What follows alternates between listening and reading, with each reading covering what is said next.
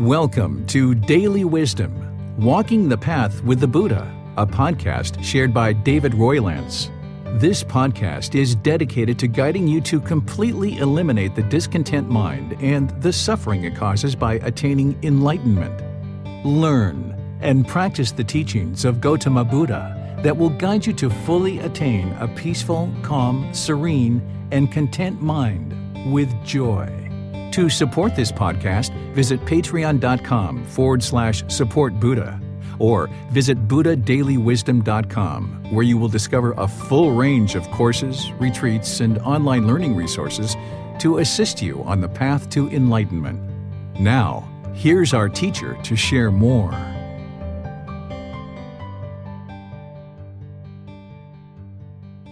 Sawadee Kap. Hello and welcome to Daily Wisdom, Walking the Path with the Buddha.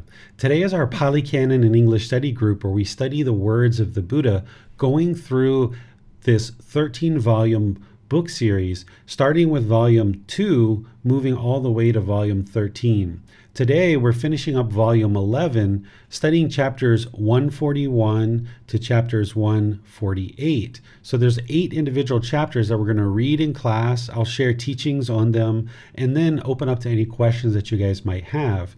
Some students who join regularly might have actually read some of these chapters or all of these chapters before class, so that then when you come to class, you actually have questions that you might have related to the teachings of the Buddha, because in order to get to enlightenment, this is an independent journey.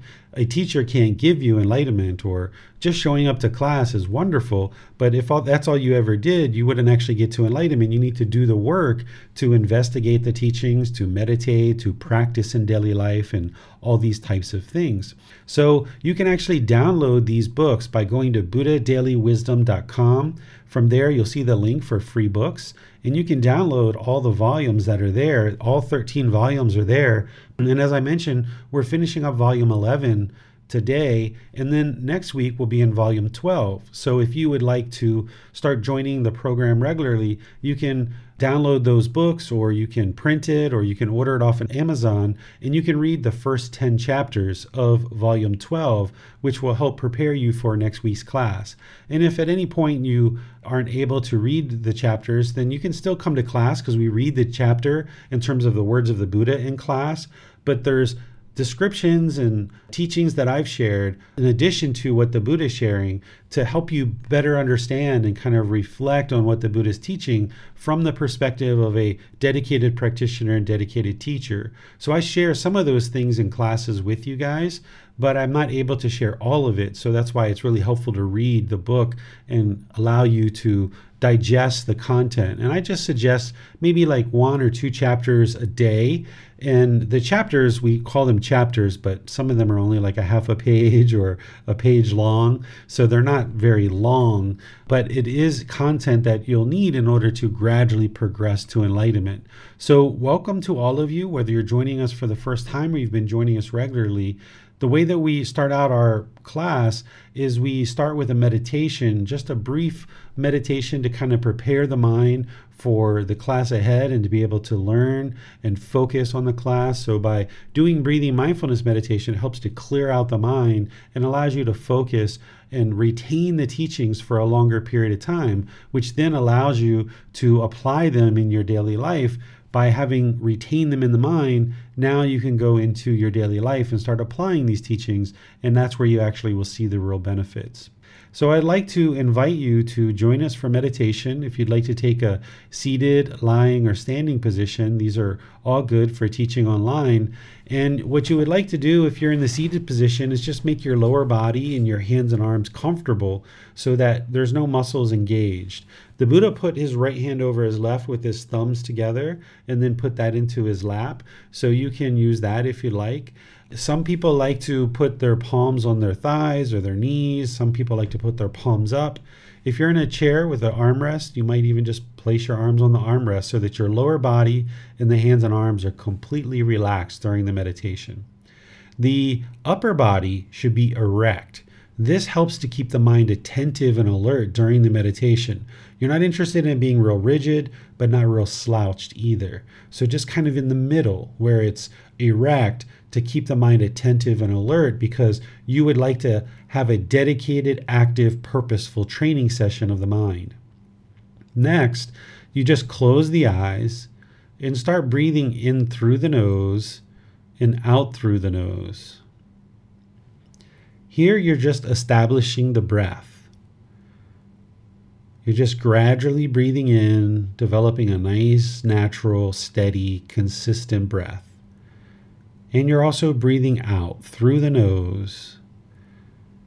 You can sit here and just focus on establishing the breath. I'm going to do some chanting. You're welcome to join along with the chants if you know these. And then after the chanting, I'll come back in with a little bit of light guidance just to help you in your meditation practice. Arahang Samma Sambuddho Bhagava Bhutang Bhagavanang Abhivateyami Savakato Bhagavata Tammo Dhammang Namasami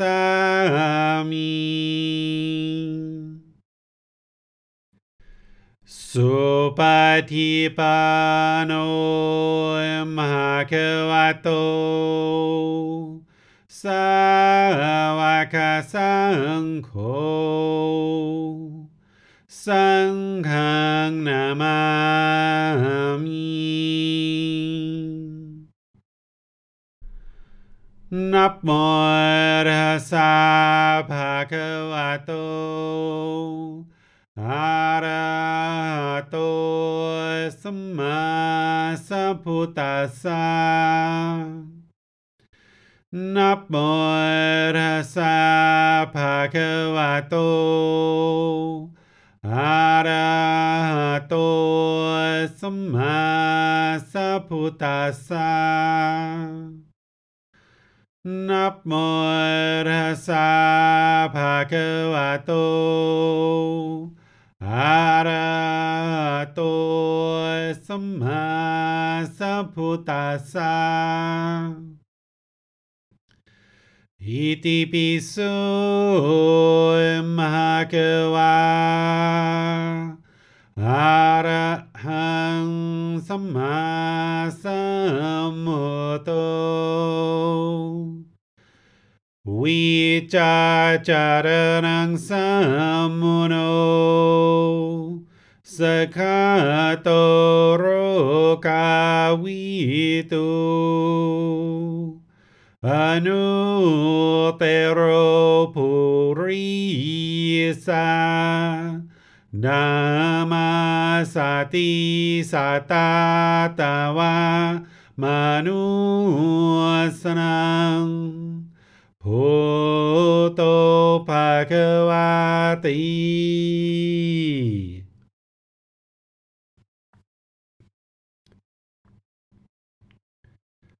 Okay, you should be breathing in through the nose and out through the nose. Here you should just be developing a nice, natural, steady, consistent breath. Breathing in through the nose, experiencing the full breath. And exhaling through the nose. This is your practice, so your breath may not match to the guidance that I'm providing. But wherever you get to the next inhale, just breathe in gradually through the nose and exhale through the nose. Next, focus the mind on the breath, the sound of the breath, or the sensation of air coming into the nose. The breath is the present moment. Fixate the mind on the breath, the present moment. Breathing in and out.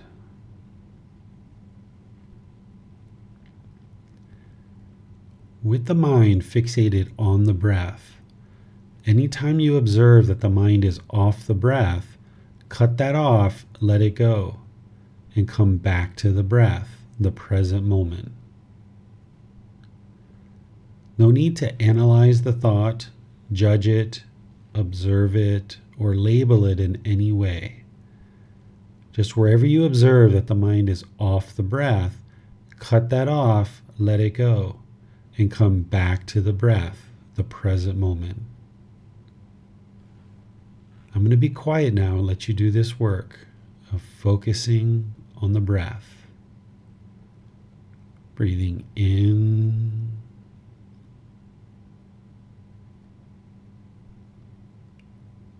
and out.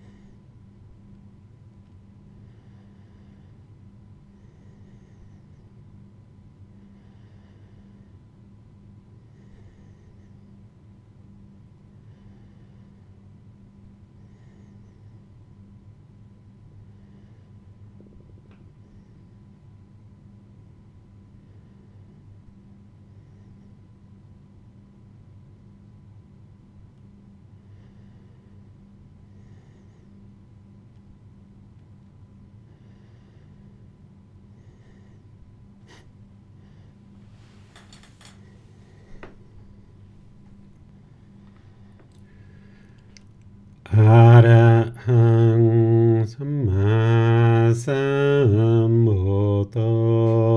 Bhagava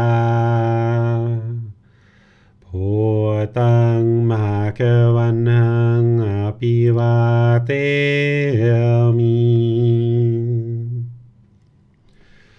Savakato Bhagavata Tammo Dhammang Namasami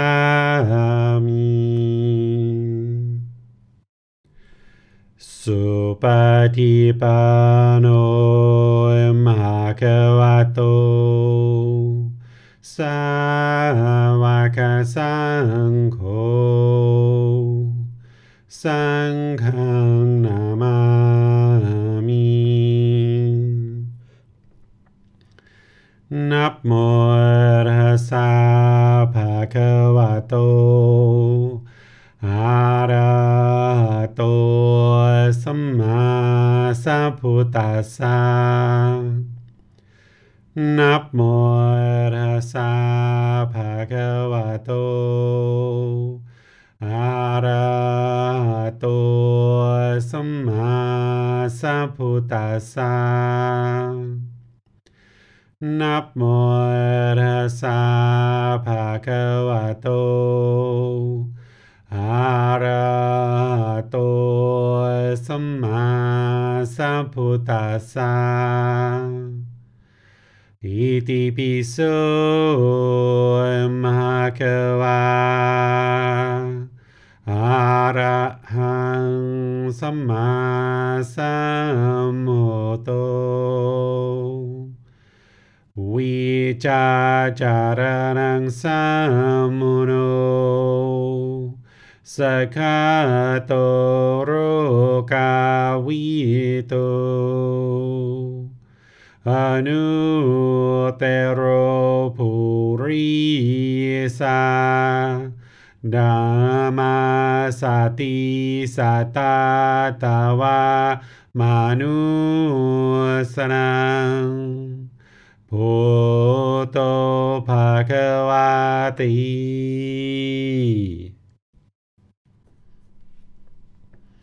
All right, if you guys would like to gradually make your way out of meditation, now we can transition over to the part of our class where we read each chapter one by one, and then I actually share the teachings on that particular chapter and then open up to any questions that you guys might have related to the chapter. The moderator today is Miranda and Rick, who have organized for students to be able to read each chapter. As we go, if you have questions, you can put those into Facebook, YouTube, or Zoom through the comment section, and the moderators will see that. If you're in Zoom, you can electronically raise your hand and ask any questions or follow-up questions directly. So I'll turn things over to all of you guys. Yes, sir. Thank you. I will read chapter 141. Remember me, Brahman, as awake, a Buddha. Could you be a heavenly being, sir? I will not be a heavenly being, Brahman. Could you be a Gandhava, sir? I will not be a Gandhava, Brahman. Could you be a Yaka, sir? I will not be a Yaka, Brahman. Could you be a human being, sir? I will not be a human being, Brahman. What then could you be, sir? Brahman, I have abandoned those taints, fetters, because of which I might have become a heavenly being. I have cut them off at the root, made them like palm stumps, obliterated them so they are no longer subject to future arising. I have abandoned those taints, because of which I might have become a Gandhava, might have become a Yaka, might have become a human being. I have cut them off at the root, made them like palm stumps, obliterated them so that they are no longer subject to future arising. Just as a blue, red, or white lotus flower, though born in the water and grown up in the water, rises above the water and stands unsoiled by the water, even so, though born in the world and grown up in the world, I have overcome the world and reside unsoiled by the world. Remember me, Brahman, as awake, a Buddha. All right. Thank you, Miranda. So here, the Buddha has a Brahmin who's asking him some questions. Apparently, the way that I read this from my recollection is the Buddha is just kind of like hanging out somewhere, and a Brahmin kind of walks by. And a Brahmin is a Hindu priest. During the lifetime of the Buddha, they were very popular amongst the local community, that people would go to Brahmin priests, pay money, ask them to pray on their behalf, and then they would go home and expecting that their life would become better. And here comes the Buddha sharing teachings that help people understand to take responsibility and accountability for their wisdom and the lack thereof, and making wise decisions about our intentions, our speech, and our actions. And this is what brings about real improvement in our life and also in the condition of the mind. So what he had to share was very revolutionary for that time frame. And even today, there's not very many people who are willing to take responsibility for their actions and their conduct. So the Brahmin is asking to the Buddha, because there's no outward signs of what a Buddha is, or for someone to know that he is a Buddha. He's just like every other person in that region of the world that might be on this journey to understand life. And the Buddha knows that he's enlightened. The Buddha knows he's a Buddha. The Buddha knows he's awake, but other people don't necessarily know that. So as the Brahmin walks by, he's inquisitively asking the Buddha, like, could you be a heavenly being? And could you be these other beings? Could you be a human being? And the Buddha replies, no, I will not be a human being. Here, it's interesting to note, depending on what translation you read, people have come away from this particular discourse thinking that the Buddha is saying that he is not a human being, which isn't true. Here in this translation, you can see what he's actually saying, which is, I will not be a human being, meaning he will not be reborn. And he also is saying he won't be a heavenly being or any of these other beings as well. So he's not saying at that existence that he wasn't a human being. This is where sometimes people think he was a god or something like this, but he was indeed a human being. He was born through the womb of a human being, of a woman, and beings that are born of human beings are a human being. So he was a human being, but once he attained enlightenment, he will no longer be a human being ever again. And that's what he's sharing here in this teaching. And by the time that he gets into more of the conversation, he shares that he's abandoned the taints, which are the 10 fetters. What a taint is a pollution of mind. And the Buddha describes 10 individual pollutions that are causing the mind to be in the unenlightened state. And these taints or pollutions or fetters, they're like a ball and chain that keep you trapped in the unenlightened state and keep you trapped in the cycle of rebirth. So eliminating the fetters, or abandoning them as the Buddha describes here, would mean that he's enlightened and that he's no longer coming back to be a heavenly being or human being or any of these other beings. He's saying that he's destroyed them. He's cut them off at the root. He's obliterated them. They're no longer subject to future arising. Because once you eliminate and abandon the fetters or these taints, these pollutions of mind, they will never arise in the mind again. You've obliterated them or destroyed them from the mind, and they will never arise again to cause discontentedness. That's what the Buddha is explaining here, is that he's obliterated the pollutions of mind. They are no longer subject to future arising, because you can actually be working with a particular craving or a particular fetter, and you can feel like, aha, I got that pretty well taken care of, and you might actually think it's gone.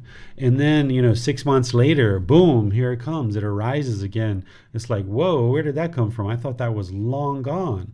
But here it comes. It comes and arises in the mind, and you got to get back on that, and you got to start working to eliminate it. So it's not that it was eliminated and then it came back. It was never eliminated to begin with. It just was kind of dormant and kind of buried in the mind, and then it came and arose.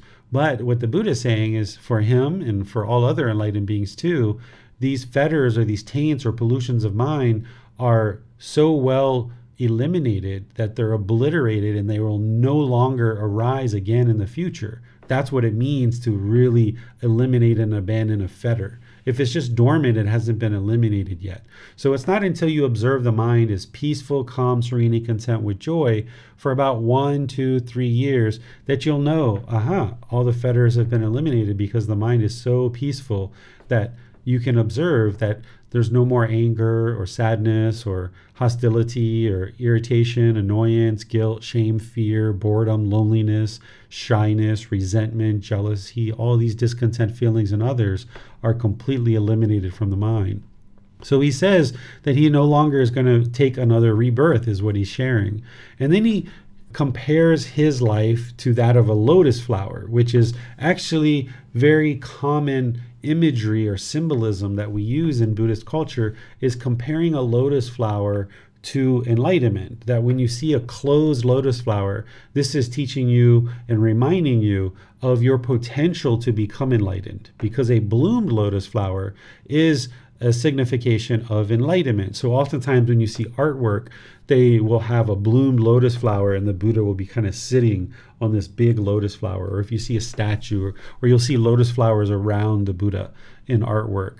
And what he's explaining here is that he's risen above the soil, right? That this dirty water that lotus flowers tend to grow in. If there's a pond and there's all these lotus flowers blooming, they have to go from the roots down deep into holding onto the earth and in the dirty water, and they have to grow this strong stalk, and this stalk grows up through this dirty water.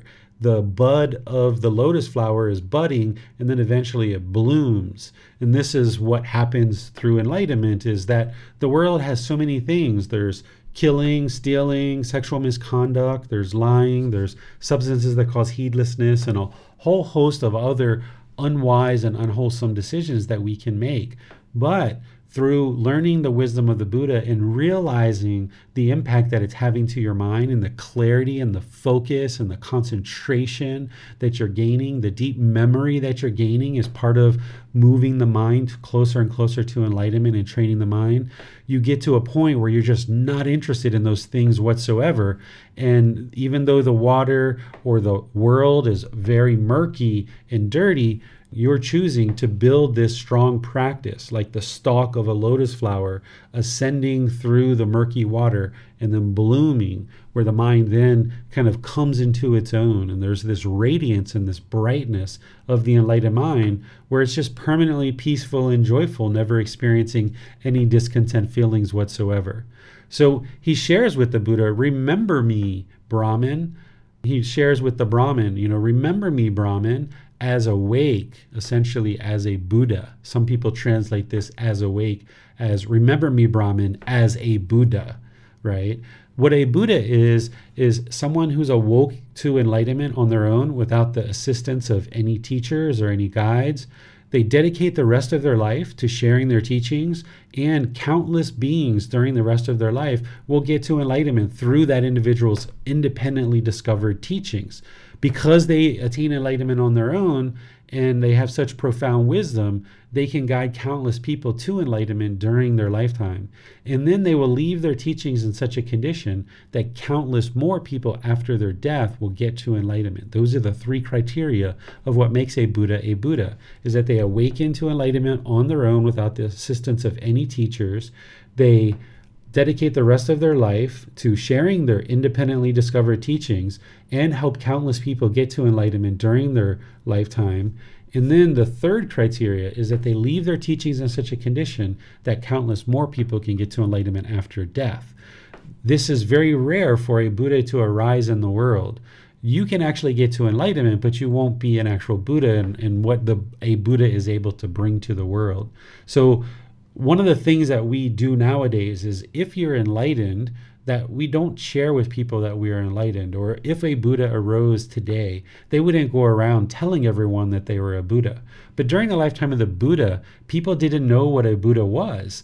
He was essentially bringing teachings into the world for the first time that people in that part of the world, they just didn't understand what the teachings are. They didn't understand what a Buddha was. So he declared that he was a Buddha. He declared that he's the perfectly enlightened one, so that people would understand what that is. And now, since that wisdom has been brought into the world 2,500 years ago, we don't need to tell people that we're enlightened or that we're a Buddha. If somebody actually arises today that's a Buddha, they're not going to go around telling everyone that they're a Buddha, because right away, if someone's saying they're enlightened and someone's saying they're a Buddha, we would look at that as arrogance or ego.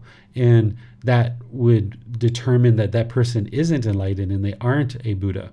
But during the lifetime of the Buddha, when he was teaching, he never understood that he was going to be as famous as he is now, because a Buddha isn't interested in fame. They're not interested in fortune. All he was interested in was sharing his teachings with others to help them get to enlightenment. So by him saying that he was a Buddha at that lifetime, it wasn't trying to elevate himself on the world stage, because there really wasn't a world stage at that point in time.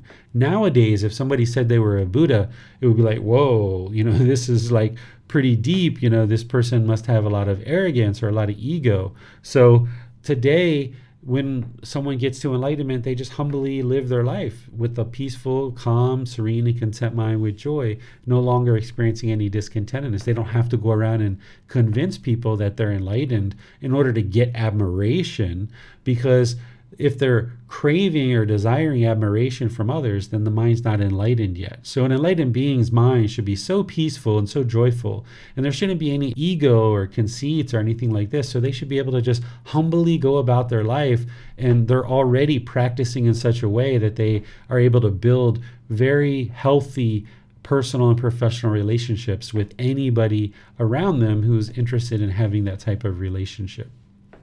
So let's see what questions you guys might have on this chapter. Again, you can put that into Facebook, YouTube, or Zoom, or you can raise your hand in Zoom and ask your question directly. Yes, sir. As we are abandoning these taints and getting rid of all these craving, desire, and attachments, when we are thinking that we may have eliminated them and then they come back, is it possible that they come back as maybe less intense, less noticeable? And this is when it's very important to be have mindfulness, awareness of the state of the mind, so that we notice these arising even when they're very subdued, sir? It does happen that way, where they come back less subdued and not as noticeable. This is what's nice about having a teacher or having community members and our community of practitioners that you have confidence in and you have trust in, that you're willing to seek guidance and advice from others like your teacher, because then when you don't see it and it is more subtle, somebody can help you with that. But we should only do those kind of things if we know that somebody is open to our guidance and interested in seeking help. Essentially, the way that these teachings are shared is when students ask for guidance, then guidance is given. But when there's a relationship between a student and a teacher might proactively share something with a student that they see that the student is challenged with, but the student might not necessarily see it themselves. So yes, they can be more diminished when they come back, but they can also be more intense than what you might have remembered when they went away, because when they were kind of going dormant, it was like, it kind of goes down to, feeling like what is nothing, and then it kind of can go dormant for a period of time. I've even had these go as much as 6 months, and then boom, here it comes again. Like, whoa, I thought that was completely gone. Oh, that's too strong. Why did that happen? Like, okay, let me get on top of that. So even though in some situations it can be more muted, in other situations it can be stronger than what you remember as well. Yes, thank you, sir. Mm-hmm. It does not appear there are any other questions at this time. Okay, so let's move on to the next chapter, which is 142. Yes, sir. Let's go to Rick to read chapter 142, please. Thank you, ma'am. The 8 kinds of assemblies. Ananda, these 8 kinds of assemblies, what are they? They are the assembly of the Khatyas, the assembly of Brahmins, the assembly of householders, the assembly of ascetics, the assembly of heavenly beings of the realm of the 4 great kings, the assembly of the 33 gods, the assembly of Maras, the assembly of Brahmas, also known as God. I remember well, Ananda, many hundreds of assemblies of Khatyas, Brahmins, householders, ascetics, heavenly beings of the realm of the 4 great kings, the 33 gods, of Maras, of Brahmas, that I have attended. And before I sat down with them, spoke to them, or joined in their conversation, I adopted their appearance and speech, whatever it might be. And I instructed, inspired, fired, and delighted them with a discourse on the teachings. And as I spoke with them, they did not know me and wondered, who is it that speaks like this, a heavenly being or a man? And having thus instructed them, I disappeared. And still they did not know. He who has just disappeared, was he a heavenly being or a man? Okay, so here, this particular chapter, it's not really giving you anything that you can go out and practice and, get to enlightenment in terms of like the Four Noble Truths, the Eightfold Path, the Five Precepts, meditation. There's these teachings that can really help you to ascend to enlightenment. Here, essentially, we're just getting some insight into Gautama Buddha's life and what he was doing, and that he was teaching all these different groups of people. The assembly of Khattiyas, these are individuals who lived during the lifetime of the Buddha who were really well off, they were prosperous, they were known to be very polite, very well established. Their community was really thriving.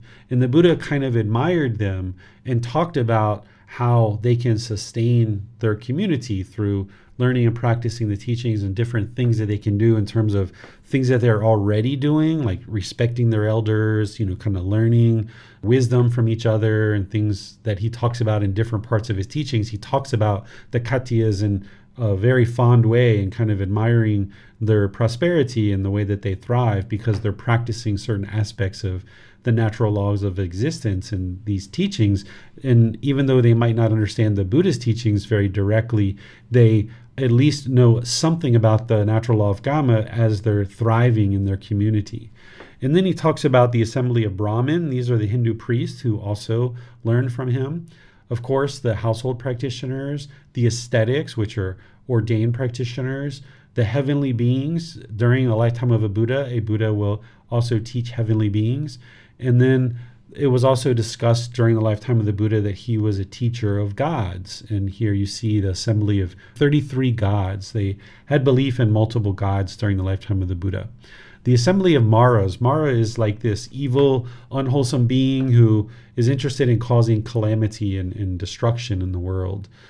Essentially, the way that the Buddha typically talks about Mara is just one Mara, but here it sounds like maybe he's talking about Mara and then kind of Mara's helpers is kind of, like the hell beings, essentially. Mara is the being that kind of is part of that realm. And then the assembly of Brahmas. So Brahmin are the Brahmin priests who are teaching people to worship Hindu gods. Brahmas or Brahma is actually God, and there's these different gods. So just like in English we refer to God as God, in Arabic they refer to God as Allah. During the lifetime of the Buddha they refer to God as Brahma. So that's what he's describing here, that he's approaching these assemblies and sharing and instructing them.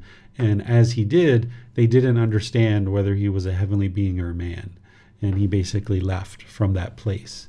So there's nothing really here that's going to allow you to practice right speech, for example.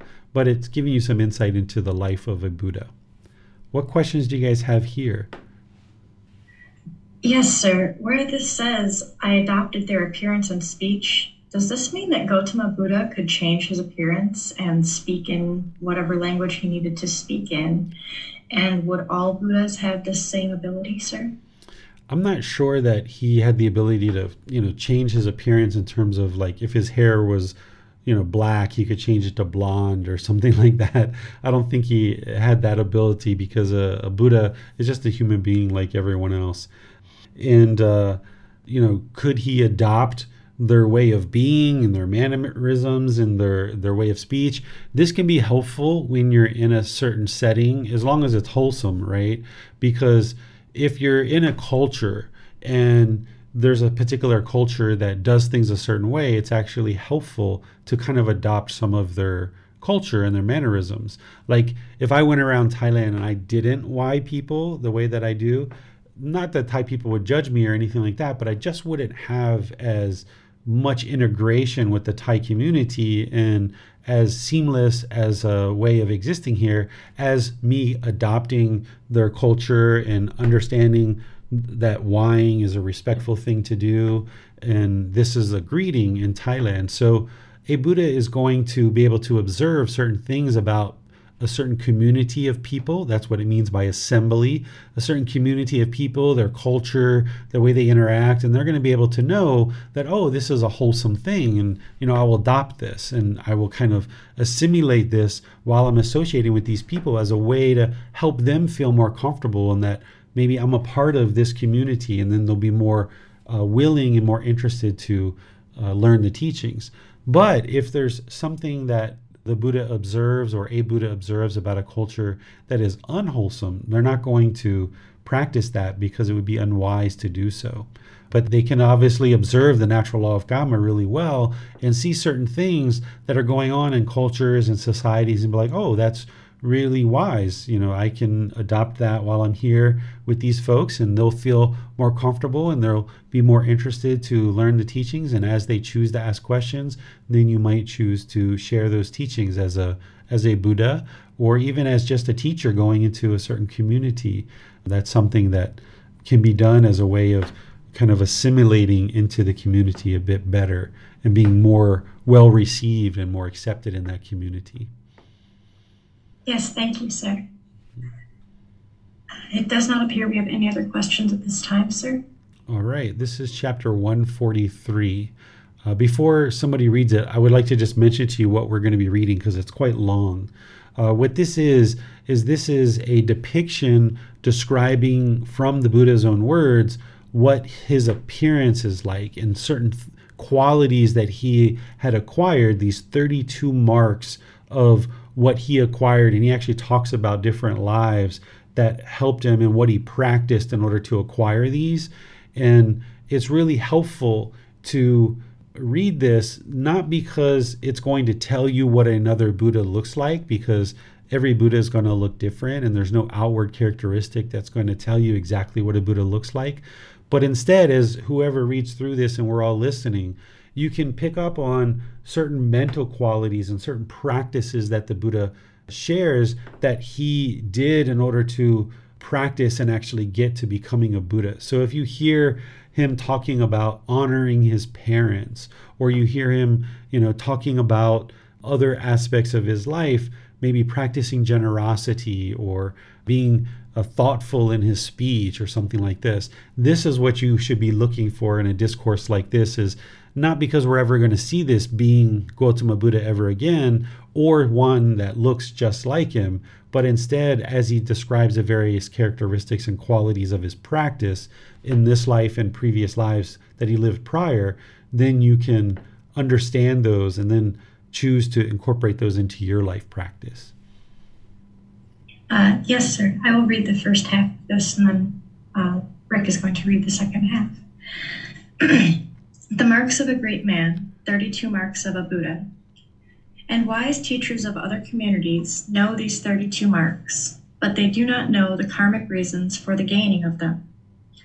A. Monks, in whatever former life, former existence, or dwelling place, the Tathagata, being born a human being, undertook mighty deeds to wholesome purpose, unwavering in wholesome conduct of body, speech, and mind, in generosity, self-discipline, observance of the fast day, in honoring parents, ascetics and Brahmins, and the head of the clan, and in other highly meritorious acts. By performing that wholesome karma, heaping it up lavishly and abundantly at the breaking up of the body after death, he was reborn in a happy state in a heavenly world, where he was endowed beyond other heavenly beings in 10 respects: in length of heavenly life, beauty, happiness, splendor, influence, and in heavenly sights, sounds, smells, flavors, and contacts. Falling away from there and coming to be reborn here on earth, he acquired this mark of the great man. 1. Feet with level tread, so that he places his foot evenly on the ground, lifts it evenly, and touches the ground evenly with the entire soul. Being endowed with this mark, he cannot be impeded by any enemy or adversary from within or without, from craving, anger, or ignorance, nor by any ascetic or Brahmin, any heavenly being, Mara or Brahma, or any being in the world. B. Monks, in whatever former life, the Tathagata, being born a human being, lived for the happiness of the many as a dispeller of fright and terror, provider of lawful protection and shelter, and supplying all necessities. By performing that karma, was reborn in a happy state, a heavenly world. Falling away from there and coming to be reborn here on earth, he acquired this mark of the great man. 2. On the soles of his feet are wheels of 1,000 spokes, complete with an outer wheel and hub. Being endowed with this mark, he has a large community.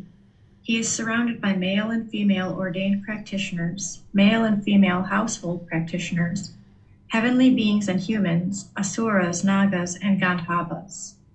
C. Monks, in whatever former life, the Tathagata, being born a human being, rejected the taking of life and abstaining from it, and laying aside stick and sword, resided kind and compassionate, having friendship and compassion for all living beings. By performing that karma, was reborn in a happy state. Falling away from there and coming to be reborn on earth, he acquired these 3 marks of the great man. 3. Projecting heels. 4. Long fingers and toes. And 15. 5. An excellently straight body. Being endowed with these marks, he is long-lived, long-enduring, attaining a great age.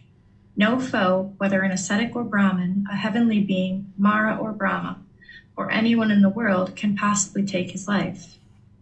D. Monks. In whatever former life, the Tathagata became a donor of fine food, delicious and tasty, hard and soft, and of drinks. By performing that wholesome karma, he was reborn in a heavenly world.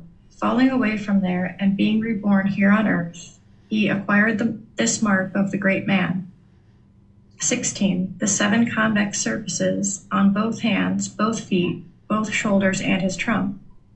Being endowed with this mark, he receives fine food and drinks. E. Monks. In whatever former life, the Tathagata made himself beloved through the 4 bases of compassion: generosity, pleasing speech, beneficial conduct, and impartiality. On returning to this earth, he acquired these 2 marks of the great man: 5. Soft and tender hands and feet, and 6. Net-like hands and feet. Being endowed with these 2 marks, all his students are well disposed to him, male and female ordained practitioners, male and female household practitioners, heavenly beings and humans, asuras, nagas, and gandharvas. F. Monks. In whatever former life, the Tathagata became a speaker to the people about their welfare, about teachings, explaining this to people, and being a bearer of welfare and peacefulness to beings, a dispenser of teachings. Returning to this earth, he acquired these 2 marks of the great man: 7. High raised ankles, and 14. Upward growing body hairs. Being endowed with these marks, as a Buddha, he becomes the chief, foremost, highest, supreme among all beings. G. Monks. In whatever former life, the Tathagata became a skilled advocate of a craft, a science, a way of conduct or action, thinking, what can I learn quickly and acquire, quickly practice without undue weariness? On returning to earth, he acquires this mark of the great man: 8. Legs like an antelope's. Being endowed with this mark, as a ruler, he quickly acquires whatever things are fitting for a ruler. The things that pertain to a ruler delight him and are appropriate to him, as a Buddha likewise. Monks. In whatever former life, the Tathagata approached an ascetic or Brahmin and asked, Sir, what is the wholesome? What is the unwholesome? What is blameworthy? What is not? What course is to be followed? What is not? What, if I do it, will be to my lasting sorrow and harm? What to my lasting peacefulness? On returning to this earth, he acquired this mark of the great man. 12. His skin is so delicate and smooth that no dust can adhere to his body. Being endowed with this mark, he will have great wisdom, extensive wisdom, joyous wisdom, swift wisdom, penetrative wisdom, discerning wisdom, and among all beings there will be none equal to him or wholesome to him in wisdom. Can I pass this over to you, Rick? I think this is about halfway through. Yes, thank you, ma'am. Monks, in whatever former life, the Tathagata lived without anger, perfectly unruffled, and even after many words had been spoken, was not abusive or agitated or wrathful or aggressive, displaying neither anger nor hatred nor resentment, but was in the habit of giving away fine, soft rugs, cloaks, fine linen, cotton, silk, and woolen stuffs. On returning to this earth, he required this mark of the great man. 11. A bright complexion, the color of gold, being endowed with this mark, he will receive such fine stuffs. J.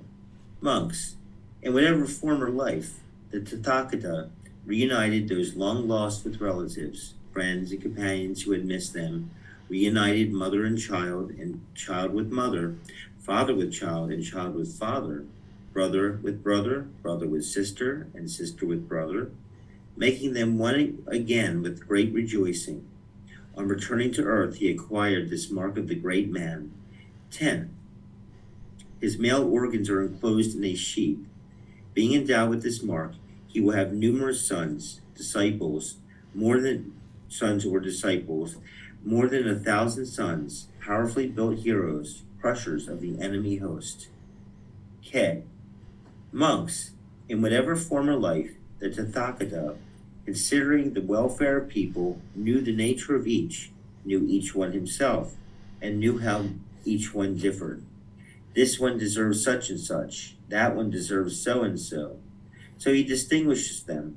On returning to earth, he acquired these two marks of the great man. 19. His proportions like a banyan tree. And 9. Standing without bending, he can touch and rub his knees with both hands. Being endowed with these marks, he will be wealthy and rich, and these will be his treasures: confidence, morality, moral wrongdoing, moral concern, learning, generosity, and wisdom. L. Monks, in whatever former life the Tathagata, interested in the welfare of the many, their advantage, comfort, freedom from bondage, thinking how they might increase in confidence, morality, learning, generosity, in teachings, in wisdom, in wealth and possessions, in two-legged animals and four-legged animals, in wives and children, in servants, workers, and helpers, in relatives, friends, and acquaintances. On returning to earth, he acquired these three marks of the great man. The front part of his body is like a lion's. There is no hollow between his shoulders, and his bust is evenly rounded. Being endowed with these marks, he cannot lose anything: confidence, morality, learning, generosity, or wisdom. Losing nothing, he will succeed in all things. M. Monks, in whatever former life the Tathagata was one who avoided harming beings by hands, by stones, sticks, or sword. On returning to earth, he acquired this mark of the great man. He has a perfect sense of taste. Whatever he touches with the tip of his tongue, he tastes in his throat, and the taste is dispersed everywhere. Being endowed with this mark, he will suffer little distress or sickness. His digestion will be good, being neither too cold nor too hot. As the Buddha likewise, he is also equable and tolerant of struggle. N. Monks, in whatever former life the Tathagata was accustomed to look at people not with an attitude of suspicion or disapproval, indirectly or secretively, but directly, openly, and straightforwardly, and with a kindly glance. On returning to earth, he acquired these two marks of the great man: deep blue eyes and eyelashes like a cow's. Being endowed with these marks, he will be looked upon with love by the common people. He will be popular with and loved by male and female ordained practitioners, male and female household practitioners, heavenly beings and humans, asuras, nagas, and granthalas. O. Monks, in whatever former life the Tathagata became the foremost in skilled behavior, a leader in right action of body, speech, and mind, in generosity, virtuous conduct, observance of fasts, in honoring father and mother, ascetics and Brahmins, and the head of the clan, and in various other proper activities. On returning to earth, he acquired this mark of the great man, a head like a royal turban. Being endowed with this mark, he will receive the loyalty of male and female ordained practitioners, male and female household practitioners, heavenly beings and humans, asuras, nagas, and grandhavas. P. Monks, in whatever former life the Tathagata, rejecting false speech, put away lies and became a truth speaker, wedded to the truth, reliable, consistent, not deceiving the world. On returning to earth, he acquired these two marks of the great man: his body separate, one to each pore, and the hair between his brows white and soft like cotton down. Being endowed with these marks, he will be obeyed by male and female ordained practitioners, household practitioners, heavenly beings and humans, asuras, nagas, and grandhavas. Q.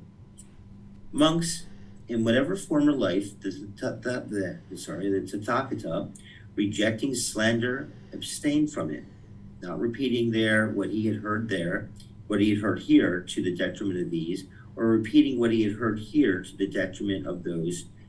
Thus he was a reconciler of those at variance and an encourager of those at one, rejoicing in peace, loving it, delighting in it, one who spoke up for peace. On returning to earth, he acquired these two marks of the great man: 40 teeth and no spaces between the teeth. Being endowed with these marks, his followers, male and female, ordained practitioners, male and female household practitioners, heavenly beings and humans, asuras, nagas, and grandhavas, will not be divided among themselves. R. Monks, in whatever former life the Tathagata, rejecting harsh speech, abstained from it, spoke what was blameless, pleasing to the ear, agreeable, reaching the heart, courteous, pleasing and attractive to the multitude, many people. On returning to earth, he acquired these two marks of the great man. His tongue was very long, and he had a Brahma-like or godlike voice, like a Karavika bird. Being endowed with these marks, he will have a persuasive voice. All his students, male and female, ordained practitioners and household practitioners, heavenly beings and humans, asuras, nagas, and grandhavas, will take his words to heart. S. Monks, in whatever former life the Tathagata, rejecting idle chatter, spoke at the right time and was correct and to the point of teachings and discipline, and what was bound with the prophet. On returning to earth, he acquired this mark of the great jaws like a lion's. Being endowed with this mark, he cannot be overcome by any foe or hostile thing from within or without, by craving, anger, or ignorance, by any ascetic or Brahmin, heavenly being, Mara, Brahma, or anything in the world. T. Monks, in whatever former life the Tathagata, rejecting wrong livelihood, lived by right livelihood, refraining from cheating with false weights and measures, from bribery and corruption, deception and insincerity, from wounding, killing, imprisoning, lightweight robbery, and taking goods by force. On returning to earth, he acquired these two marks of the great man: even teeth and very bright canine teeth. Being endowed with these marks as a Buddha, his students, male and female ordained practitioners, male and female household practitioners, heavenly beings and humans, asuras, nagas, and grandhavas will be pure. All right. Thank you, Miranda and Rick. So as I mentioned here, these are a bunch of qualities that you can just understand and then aspire to be able to practice them. What you might have noticed is that the numbering of the 32 marks, it's not in order, from 1 to 32. And this is because there's another part of the Buddhist teachings where he lists out the 32 marks, and they're listed 1 through 32.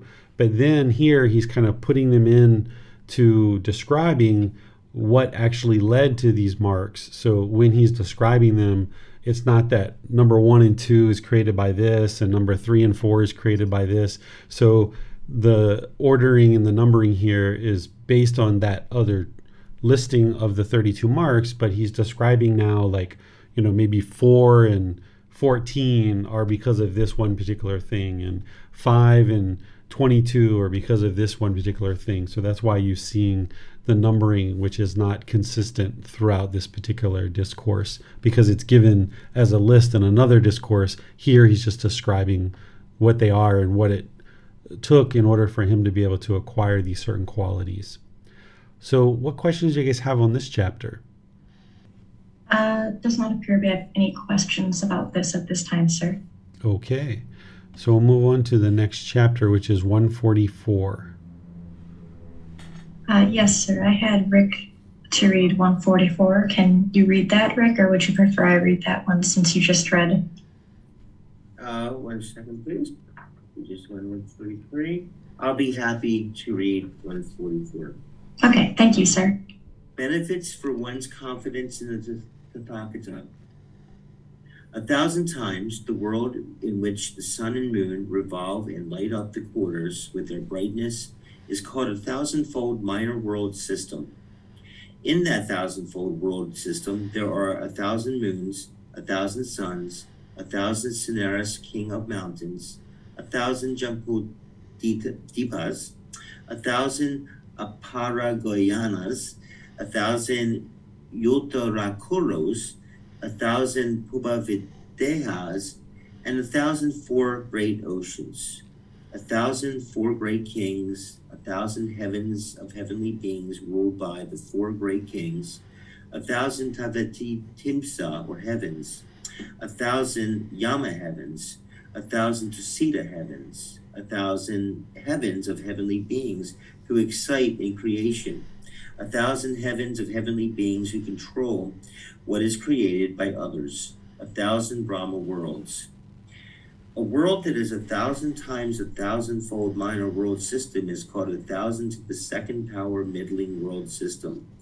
A world that is 1,000 times 1,000 to the second power middling world system is called 1,000 to the third power great world system. Ananda, the Tathagata can convey his voice as far as he wants in 1,000 to the third power great world system. But in what way, Venerable Sir, can the Tathagata convey his voice as far as he wants in 1,000 to the third power great world system? Here, Ananda, the Tathagata fills with his radiance 1,000 to the third power great world system. When those beings perceive that light, then the Tathagata projects his voice and makes them hear its sound. It is in such a way, Ananda, that the Tathagata convey his voice as far as he wants in 1,000 to the third power great world system. When this was said, the Venerable Ananda said to the perfectly enlightened one, "It is my good fortune, I am very fortunate that my teacher is so powerful and mighty." When this was said, the Venerable Udaya said to the Venerable Ananda, "What is it to you, friend Ananda, that your teacher is so powerful and mighty?" When this was said, the perfectly enlightened one said to the Venerable Udai, "Do not say so, Udai.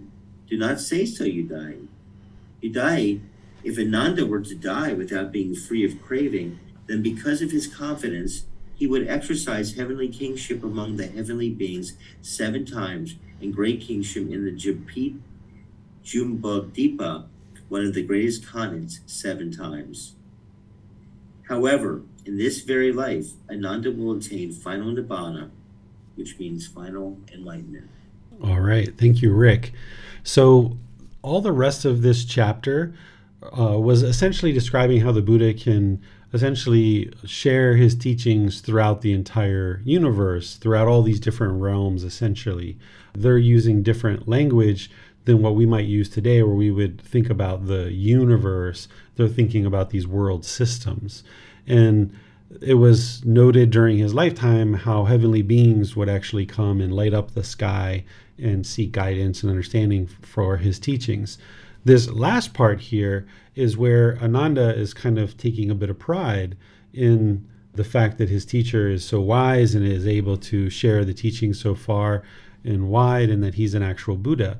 And eventually the Buddha gets to a point where he predicts that Ananda is going to get to enlightenment during that particular life. This is one of the other qualities of what a Buddha does. Not really a quality or criteria, but kind of what a Buddha does. A Buddha can determine if somebody's going to get to enlightenment in this life. They might not always tell that person whether they're going to get to enlightenment or whether they're not going to get to enlightenment, but there are some rare situations where a Buddha might share with somebody that they're going to get to enlightenment in this lifetime.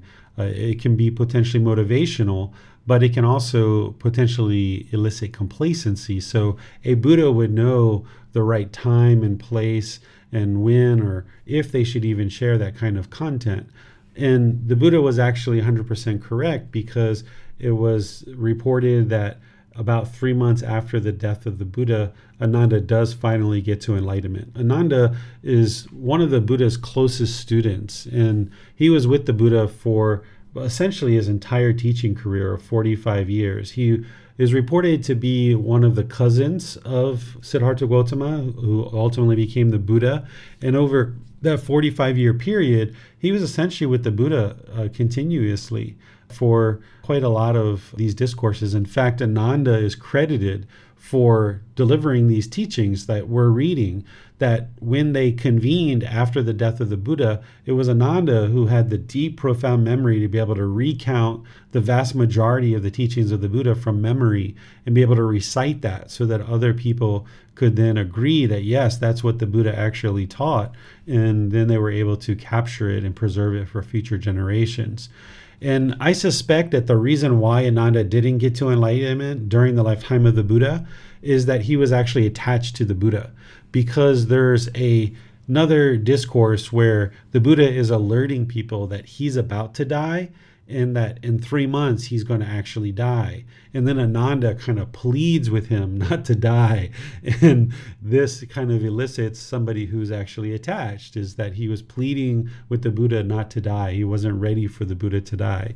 And then, okay, from that point, 3 months goes by, the Buddha actually dies when, he said he was going to die. And then 3 months from that, Ananda finally gets to the point where, in my opinion, he's eliminated this attachment to the Buddha and he actually gets to enlightenment. Because 3 months after the death of the Buddha, they convene what's called the First Council. This is done at a cave in India. And this First Council is essentially 500 of the enlightened beings. There's countless enlightened beings during the lifetime of the Buddha, but they convened this council of 500 arahants, of enlightened beings. And there was one person who was going to attend. Essentially, there was 499 enlightened beings, and there was one person, Ananda, who was not yet enlightened. And it was known that he wasn't enlightened, and they still invited him to the meeting anyway, because they knew he had this deep, profound memory of the teachings of the Buddha, and he was with the Buddha for so long. But the night prior to the meeting, it's said that Ananda actually gets to enlightenment, so he makes the 500th enlightened being that's at that first council, and he's relied on pretty extensively for his wisdom and understanding the discourses of the Buddha. So the Buddha's prediction here actually was true, that he knew that Ananda would get to enlightenment during that particular lifetime. So what questions do you guys have on this particular chapter? Yes, sir. I have a few questions on Facebook here. The first is actually from a previous chapter, page 418, section J. Vimut Tairad asks, I am interested to see my husband and his father to be reunited with those long lost, father with his child, child with father. It's been 14 years they have not talked to each other. What is the best way to do it without my craving, desire, and attachment, sir? I feel my bodily sensation here while I am typing this question. Yeah, that shows that there's definitely craving, desire, attachment there, wanting these people to come back together and have conversation. Essentially, the best thing to do is train your mind to let it go first, because if you try to do anything while there's craving, desire, attachment, it's probably going to be clouded with this craving, desire, attachment. It's not going to be the wisest decision. So if I was you, I would first work on your own craving, desire, attachment, working to let that go. And then once you feel that you've let it go, you don't feel that discontentedness or the arising of bodily sensations associated with even thinking about it. Then you might talk to your husband and ask, are you interested in this privately? He might not be interested. Maybe talk to the other people privately and see if they're interested. And then if there's interest, encourage them to reach out to each other, because while sometimes we are interested in being a peacemaker, in reality, the real problem is between those individuals. You don't have a problem with your husband. You don't have a problem with, I think you said his brother or other people, but they have a problem with each other. So when we insert ourselves in the middle, we think that we're actually solving the problem, but we're really not, because the problem isn't between us and the other people. The problem is between those two people. So they are the ones that have to sit down and talk if they're going to have a relationship. So if you're interested in asking them and they're like, no, absolutely not, I'll never talk to them ever again in this lifetime, then it's better for you to not progress forward with that. Or if the other one's saying the same thing, then it's just not going to necessarily happen, and you have to be able to be willing to let that go. But if they're like, well, give me some more time, I need to process things, I need to think it through, you might just kind of check in with them individually. And then if they are interested, say the brother's interested, and you're talking to the husband because you've already talked to the brother, and the brother's like, yeah, I'd like to talk to him at some point. And then you talk to your husband's like, well, I'm not really sure if I would like to talk to him. I'm not sure if I'm ready to move on from this. That's where you can say, well, I've talked to your brother and he's actually ready to talk to you. It seems like he's much more calm, much more level-headed, and it seems like you guys might find a good conversation, and then allow it to happen naturally. If we push it or we force it or we try to control it, then people feel pressured, and typically what people do is they dig their heels in and they resist. But if you just kind of lightly encourage it, then that can be really wise for you. You can even have events where maybe you go to a restaurant and your husband's coming to meet you there, or you're there with your husband and the brother shows up because you invited the brother. This can be helpful sometimes too, that, just have them come together in a public space where they're not going to be aggressive and hostile with each other, that they'll tend to be more polite and cordial when they're in a neutral environment. Where if the brother's coming to the other brother's house, this is kind of like his territory. There might be more dominance, more ego there. Whereas if there's kind of like a neutral meeting place, this can kind of relax everybody's ego and kind of come into it with a level head. And if there's other people around, they're less likely to be hostile and aggressive or bitter with each other because they're trying to act civilly in front of other people. But the number one thing is you just need to train the mind to let it go and realize that it's between those two people. And then where you can kind of help out, you help out, but it may not come to be. And that's why you need to be willing to let it go first. Yes, thank you, sir. Next two questions are about the chapter that we are reading. Paul Lee asks on Facebook, why just 1,000 and not 1 billion, 1 trillion? Why set a limit, and is not limitless? Yeah, so during the lifetime of the Buddha, they didn't have the number system that counted up to 1 million. The word million was only invented in the 1500s, so people couldn't count and couldn't even fathom millions and billions at that particular time. The highest numbers that I've seen in the Buddhist teachings is kind of like 100,000. It seems like they were able to count that high. And anything after that was just kind of like immeasurable to them because they didn't have the number system to be able to count that high.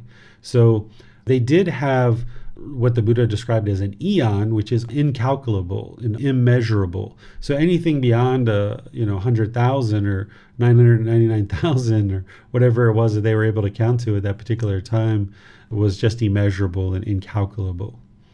Yes, thank you, sir. As a follow-up question, Paul Lee asks, all these heavenly beings are just a projection and not really that there are existence of heavenly beings? Is just a form of projection at that time? There are heavenly beings. There's 5 realms of existence: the hell realm, animal realm, the afflicted spirits realm, which is kind of like ghosts, and then there's the human realm and the heavenly realm. These are actual beings that exist, and we say that they're realms, but in reality it's the same time and space. So right here, this human being is sitting in a chair, but a dog or a cat or a spider or something else, an ant, could come and sit here, which is an animal. These are the 2 formless beings, animals and humans. But then there's formless beings in the hell realm, afflicted spirit, and heavenly realm as well. And they're right here in this same time and space as us. Oftentimes when we use the word realm, we think that they're really far away somewhere, but they're actually in the same time and space. And if as you awaken the mind more and more, you may end up experiencing communication from these other beings in this formless realm. Of course, you've interacted with many animals probably throughout your life, but the hell beings, the afflicted spirit beings, the heavenly beings, they can communicate with us. They can also sometimes make themselves appear as a form, looking like a form being, but they're really not. But they can kind of appear that way in some situations. So they are real beings that really exist. And the way that you know that for sure is if you've ever observed them with your eyes, or you've ever heard them speak and have interaction with you. This is where you'll be able to know that these beings exist 100%. Yes, thank you, sir. Mm-hmm. It appears there are no more questions at this time. Okay. One thing I would like to share before we move off of this chapter, although the Buddha doesn't mention it here, he mentions it in other parts of his teachings, that in order to get to enlightenment, an individual, a practitioner, would need to have confidence in him, confidence in his teachings, and confidence in the community of practitioners that he's essentially teaching. Because if somebody didn't have confidence that the Buddha was actually enlightened, why would you ever even think about, practicing his teachings or learning his teachings? Because you don't have confidence that he's actually enlightened. So when somebody has confidence in the Buddha, then they know, like, okay, this person definitely is enlightened, because look at how impactful his teachings are and have been over the so many hundreds of years. And then if you have confidence in his teachings, and the way that you gain confidence is you learn them, you reflect on them, and you practice them, and you see the condition of your mind gradually improving, where discontentedness gradually diminishes. And that's what grows your confidence in the teachings as well as in the Buddha. And then as you participate in a community of practitioners, this is where you also gain support and you gain confidence in the community. And in order to get to enlightenment, you would need all 3. You would need confidence in the Buddha, confidence in his teachings, and confidence in the community. Or another way to say that is confidence in the Buddha, access to his teachings, and then being part of a community. A person going out in the forest by themselves to get enlightened, that only happens very rarely, and the last time that the world is aware that that happened is 2,500 years ago. So it's very rare for somebody to be able to attain enlightenment on their own, and once they do, and they meet all the other criteria, they're actually a Buddha. But for you, you would need to build up this confidence. And right now, you might have doubt in the Buddha. You might have doubt in his teachings. You might have doubt in the community. But as you learn and as you participate, as you practice the teachings and see the improvement to the condition of the mind, this is where your confidence grows, and you remove all doubt from the mind, which is going to help you get closer and closer to enlightenment. Without that confidence, you wouldn't be able to accomplish that, because you would be lacking confidence in the Buddha, the teachings, and the community.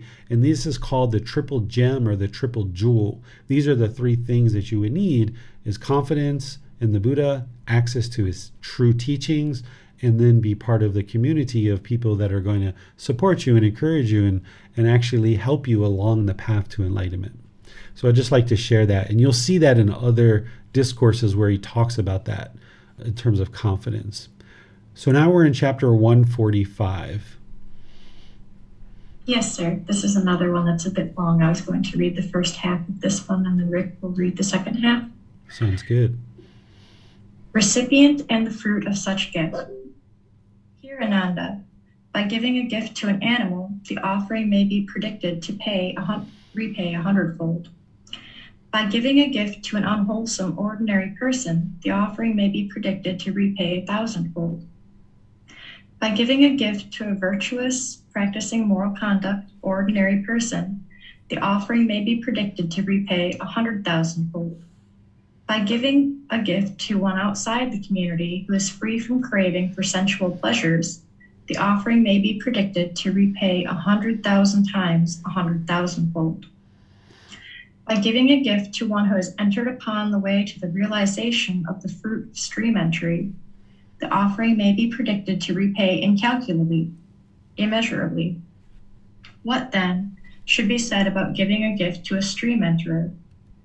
What should be said about giving a gift to one who has entered upon the way to the realization of the fruit of once returner, to a once returner, to one who has entered upon the way to realization of the fruit of non-returner, to a non-returner, to one who has entered upon the way to the realization of the fruit of arahantship, to an arahant, to a Pacceccabuddha? What should be said about giving a gift to a Tathagata, accomplished and fully perfectly enlightened? There are 7 kinds of offerings made to the community, Ananda. One gives a gift to a community of both male and female ordained practitioners headed by the Buddha. This is the first kind of offering made to the community. One gives a gift to the community of both male and female ordained practitioners after the Tathagata has attained final Nibbana. This is the second kind of offering made to the community. One gives a gift to the community of male ordained practitioners. This is the third kind of offering made to the community. One gives a gift to the community of female ordained practitioners. This is the fourth kind of offering made to the community. One gives a gift saying, appoint so many male and female ordained practitioners for me from the community. This is the fifth kind of offering made to the community. One gives a gift saying, appoint so many male ordained practitioners for me from the community. This is the sixth kind of offering made to the community. One gives a gift saying, appoint so many female ordained practitioners for me from the community. This is the seventh kind of offering made to the community. In future times, Ananda, there will be members of the clan who are yellownecks, immoral, of unwholesome character. People will give gifts to these unwholesome persons for the sake of the community. Even then, I say, an offering made to the community is incalculable, immeasurable. And I say that in no way is a gift to a person individually ever more fruitful than an offering made to the community. I'll let you go on from there, Rick. Thank you, ma'am. There are, Ananda, 4 kinds of purification of offering. What for? There is the offering that is purified by the donor, not by the recipient. There is the offering that is purified by the recipient, not by the donor. There is the offering that is purified neither by the donor nor the recipient. There is the offering that is purified both by the donor and by the recipient. And how is the offering purified by the donor, not by the recipient? Here, the donor is virtuous, practicing moral conduct, of wholesome character, and the recipient is immoral, the unwholesome of unwholesome character. Thus, the offering is purified by the donor, not by the recipient. And how is the offering purified by the recipient, not by the donor? Here, the donor is immoral, of unwholesome character, and the recipient is virtuous, of wholesome character. Thus, the offering is purified by the recipient, not by the donor. And how is the offering purified neither by the donor nor by the recipient?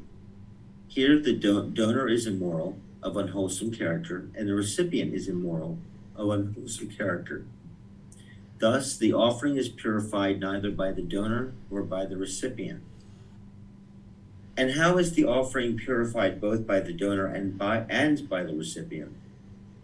Here, the donor is virtuous, of wholesome character, and the recipient is virtuous, of wholesome character. Thus, the offering is purified both by the donor and by the recipient.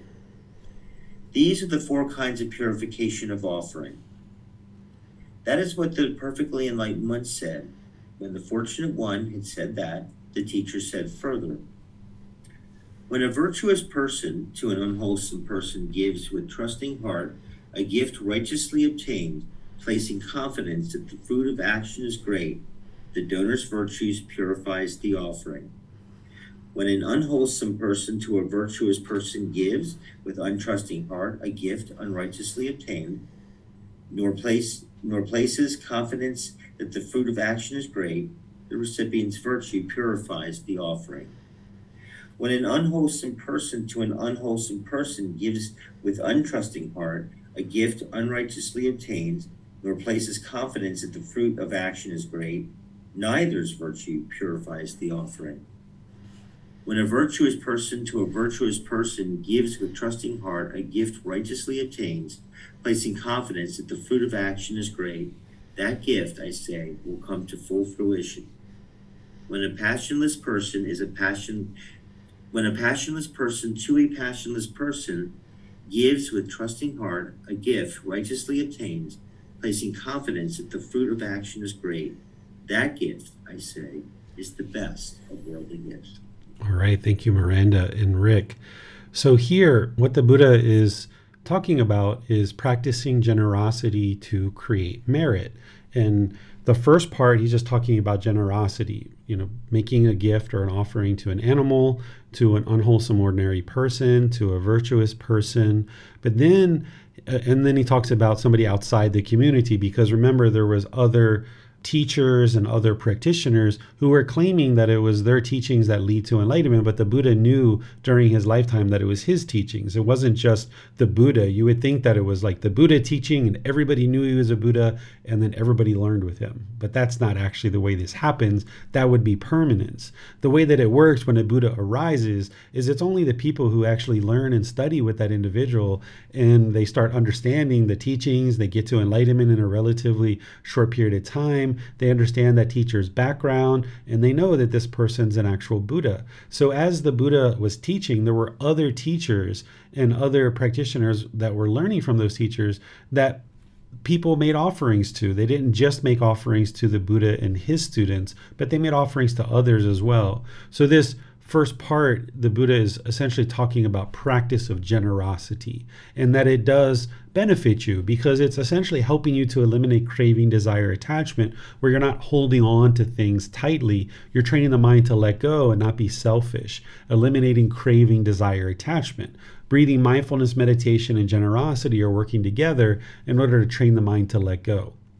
But then he talks about giving a gift to members of his community, someone who is actually a stream enterer, which is the first stage of enlightenment. And he's saying this particular gift, this offering is incalculable, it's immeasurable, because if somebody's made it to stream entry, once returner, non-returner, or arahant, these are the 4 stages of enlightenment. And being able to make an offering to that individual, it's immeasurably beneficial because you're supporting somebody who's actively on the path, who's made significant progress on the path. And by supporting them with offerings of food, water, clothing, shelter, medical care, or nowadays we also offer financial support so that people can have a little bit of money to take care of the things that they need to take care of. This is going towards the continued growth of that individual. And that individual is ultimately going to probably end up sharing their teachings at some point, perhaps. Not everybody does, but if they're ordained, they typically will.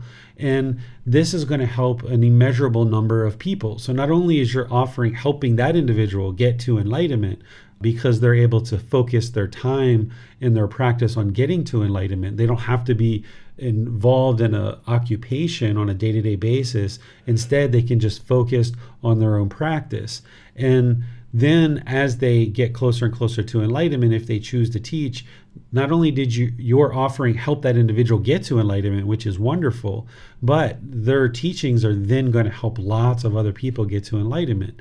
So the Buddha goes through these individuals that he's talking about, a stream enterer, a once returner, a non-returner, and an arahant. These are the 4 stages of enlightenment. Then, kind of rare in his teachings, you hear him talking about this Pakasika Buddha, or however we would like to pronounce that. What this individual is this is someone who's gotten to enlightenment on their own, but they don't choose to share the teachings that help them get to enlightenment. They essentially get to enlightenment and then they just go about their daily life. A true Buddha is one who meets those 3 criteria. They get to enlightenment by themselves, dedicate the rest of their life to sharing their teachings, and countless people get to enlightenment during their lifetime. And then they preserve their teachings in such a way countless more people can get to enlightenment. But this particular type of individual doesn't actually do that. They just get to enlightenment on their own, and then that's it. They don't make any other efforts to go further from there. So giving a gift to any of those people is definitely very, very, very helpful. And then a Tathagata. This is a fully, perfectly enlightened Buddha, someone who meets those three criteria that we've talked about. This is immeasurable benefit. And it's not just to that individual and to the world, but if you're able to come in contact with individuals like this, first stage, second, third, fourth stage of enlightenment, a person who gets to enlightenment on their own, or a Tathagata, one who's fully perfectly enlightened, this is actually helping your practice too, not only to eliminate craving, desire, attachment, to share and make generous offerings, but you're coming in contact with an individual who can share wisdom with you that's going to help you get to enlightenment. That's where the real benefit is. It's not this mysterious, magical thing that happens that when you make a gift, all of a sudden you get all this benefit. The benefit that you're receiving is the craving, desire, attachment is being minimized by you making regular offerings, but also you're gaining wisdom to be able to learn and practice these teachings, and you're helping these teachings to be available to other people as well. This is why we call it merit, is that you're helping the teachings to continue into the world. And you're doing that through learning and practicing yourself, because as you interact with people, having learned these teachings, you're going to cause less harm, and you're going to interact with people in a different way than you would otherwise. We were talking about this before class, about how we kind of grow up in a certain culture and we're kind of used to functioning in a certain way based on our culture and kind of customs that we live in a certain country. But when you come in contact with people that understand these teachings and maybe practicing them very deeply, even to the level of being enlightened or a Tathagata, then you're going to be seeing this new perspective and this new way of interacting in the world, this better way of life. And this is going to help you to cultivate those same traits, those same qualities, and that same wisdom that leads to cultivating those qualities. So the Buddha talks about different ways of different groups of practitioners within his community that you might make offerings to. But then he goes into talking about these 4 ways of purifying an offering or not purifying an offering. And what purifying an offering is that the donor, the person who's donating the offering, is of wholesome conduct. And the way that the recipient can purify the offering is by they themselves also practicing wholesome conduct. If in either situation the donor is wholesome and the recipient's not, then it's only the donor who's really purifying the offering, is what the Buddha is explaining. But the best case scenario is that both the donor is practicing wholesome conduct and the recipient is as well. And this allows the offering to be even more potent and more powerful, because the donor has learned teachings very deeply to the point where maybe they've eliminated craving, desire, attachment. And then the recipient and the person you're making the offering to has perhaps done the same thing. And that's what the Buddha gets to down here, where he says, when a passionless person to a passionless person gives, what he's saying here is somebody without craving, right? We tend to think about passion as like romantic passion. I have this passion for this potential life partner or boyfriend, girlfriend, or whatever, and we think of that as a good thing. But if you've got this burning passion for somebody, that's craving, desire, attachment, and it's going to burn out. This is why people come into a relationship, they're really passionate with each other, and then it doesn't feel the same anymore, and then they fall apart and they separate. So if there's a whole lot of passion in a relationship, you're actually setting yourself up to fail. So here, the Buddha is saying that a passionless person to a passionless person, or a person without craving, desire, attachment, to another person without craving, desire, attachment. He's saying that gift, I say, is the best of worldly gifts, because when this offering is being made from the donor to the recipient, both people having no craving, desire, attachment whatsoever, he's saying, that's the best thing, because these people are essentially free of craving, desire, attachment, which means the mind is free of discontentedness, and these people are enlightened. So this is very helpful for those individuals and it's helpful for the world. And that's why the Buddha is saying this is the best of worldly gifts that could occur. What questions do you guys have on this chapter? Yes, sir. Allie has her hand raised. Let's go to her question. Thank you, Miranda. Thank you, Teacher David. So my question is, what if you are making money not in a morally way, and then you are generous? I mean, you're donating that money to other people. For instance, my cousin, she owns a donut shop and she's selling cigarette, which is, I don't think it's, she sells cigarette to minor and stuff like that. But then she said, she's giving money to orphanage in Cambodia. She's donating a lot of money, but then the source of money that she's bringing in, it's not really pure. So how does that work out? Yeah. That's part of what the Buddha is explaining here, and he explains it in more detail in other teachings. When we get into volume 13, you'll see where he talks about generosity, because that book is all about generosity. But if somebody is immoral or unwholesome, which is what the Buddha is saying here, is there's not the purification of the gift. So the Buddha talks about in his teachings about generosity, about earning income righteously, is what he talks about, essentially in a wholesome way. And this is going to produce better results for you. But if somebody is acquiring income or money in an unwholesome way, then they're going to experience the results of that karma. You may not be around when it happens, but they're experiencing the results of that as they progress in life, in this life, the next life, or some future life beyond that. So instead of being worried or concerned about other people, best to really focus on your own practice and not worry about what others are doing. But you can be assured that if somebody's doing things that are unwholesome, the natural law of karma is going to apply to them and it's going to affect them. It may already be affecting them, but you just aren't aware of it. So just let them be. They're going to make whatever decisions they make. If they're really close to you as a family member, you can potentially talk to them and maybe help them a little bit, but oftentimes people aren't interested in your help unless they're asking for it. And you just get to a point where you're willing to let go and realize that, okay, that's their choice, that's their decisions, and they're going to experience the results. The way that I say it is their life, their decisions, their results. And we just have to be comfortable with letting go and realizing that that's the way it's going to happen. So I'm sorry, it's a kind of follow-up. So what about the good deed that she does? Does that offset each other? No, it doesn't. So when somebody's doing something wholesome, it's going to produce wholesome results. But if they're over here doing unwholesome things, they're still going to have to experience the results of those unwholesome conduct that they're making. They're not going to experience liberation and peacefulness and enlightenment if they're still doing unwholesomeness. In order to get to enlightenment and free the mind from the discontent feelings and from the cycle of rebirth, they would have to extinguish all unwholesome karma and making 100% wise decisions.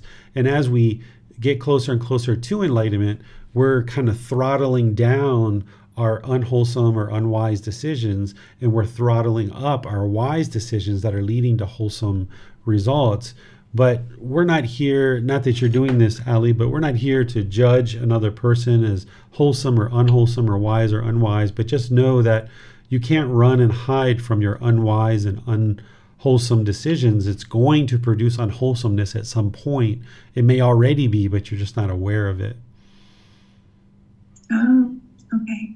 Mm-hmm. No, because I was just like, because it's not like she's doing something wholesome, but her wholesome action is a result from the unwholesome action. Mm-hmm. It's like a part of it is unwholesome and the other part of it is wholesome. So you may have seen things in the news where, like, are you familiar with a Ponzi scheme? Are you familiar with that? No. So they have these things where, like, somebody will set up as if they're an investor and they will take in money from an investor and they'll promise you like a 30% return on your money. And when people first start investing, they actually return the money quite regularly, but where they're getting their money from is actually other investors. They're not actually investing the money. They're just taking in lots and lots and lots of money. And initially, they're trying to build up their reputation, so they're giving back lots of returns. But as this gets bigger and bigger and bigger, they aren't able to keep up with the demands, and they're not able to return the money.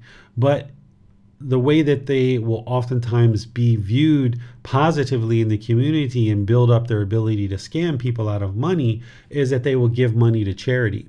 And then they'll get their name in the news. They'll look really wonderful that they're giving money to charity, and it'll look really great for them. And it looks like they're so rich and so wealthy because they're giving $2 million away, or they're giving $10 million away, or something like this. And what they're trying to do is they're just trying to build their reputation as being rich and wealthy and a great investor. But in reality, it's money that they're kind of scamming from other people. And eventually, all of this comes crashing down because it's built on lies, essentially. But even in this situation where they're kind of stealing money from one group of people to give money to another person or another organization, it's not producing wholesome results. It's going to produce unwholesome results. It just maybe isn't apparent to you from the outside looking in. And from the outside looking in, you might not see everything collapse until much later, but there's definitely going to be an effect if there's not already one. Thank you. You're welcome. Yes, sir. I see Rick has his hand raised. Let's go to him for his question. Thank you, ma'am. Yes, Middleway on YouTube asks, what are your thoughts of being a donor on your driving license in the USA? Buddhist, what would be the Buddhist perspective, and would you recommend it? It comes down to your personal choice and what you would like to do. The Thai people here, they will oftentimes sign up for being an organ donor and even donating their body to science to be researched as part of their Buddhist practice, because one of the things that the mind wants to do is it wants to hold on to this physical body in the mind, thinking that this is yours and it belongs to you. Oftentimes we go through extensive amount of planning for our funeral because we want everything to be exactly one particular way. But what you're trying to do on this path to enlightenment is let go of this personal existence view, which is one of those fetters or one of those taints, one of those pollutions of mind. So choosing to be an organ donor is actually a way to get comfortable with death. This can be helpful for that. It can also be a way for you to let go of the physical body and choosing not to hold on to it tightly and realizing this doesn't belong to you, and helping with loving kindness and compassion to give life to others, or give this body to research to be able to be researched for particular purposes of science and advancing our understanding of the human body. So this can be advisable, and it can actually be really helpful for your Buddhist practice, but it really comes down to your own personal choice, and it's not necessarily for everyone. But if you think about it in terms of eliminating personal existence view, which is that first fetter of the 10 fetters, it can be really helpful for that and for helping to get comfortable with death. Yes, thank you, sir. Couple of questions on Facebook. Paul Lee, I think this is in response to what you said after the previous chapter. How do we prove ghosts and heavenly beings that we do not see with our eyes? Sorry, go ahead. Okay, were you done? Second part to his question. Let me answer the first part first.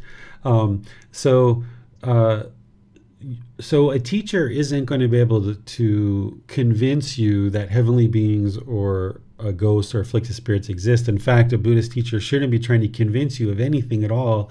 Instead, we're just here as guides. And as you have questions and you're digging into the teachings and investigating them, we're helping you through guidance.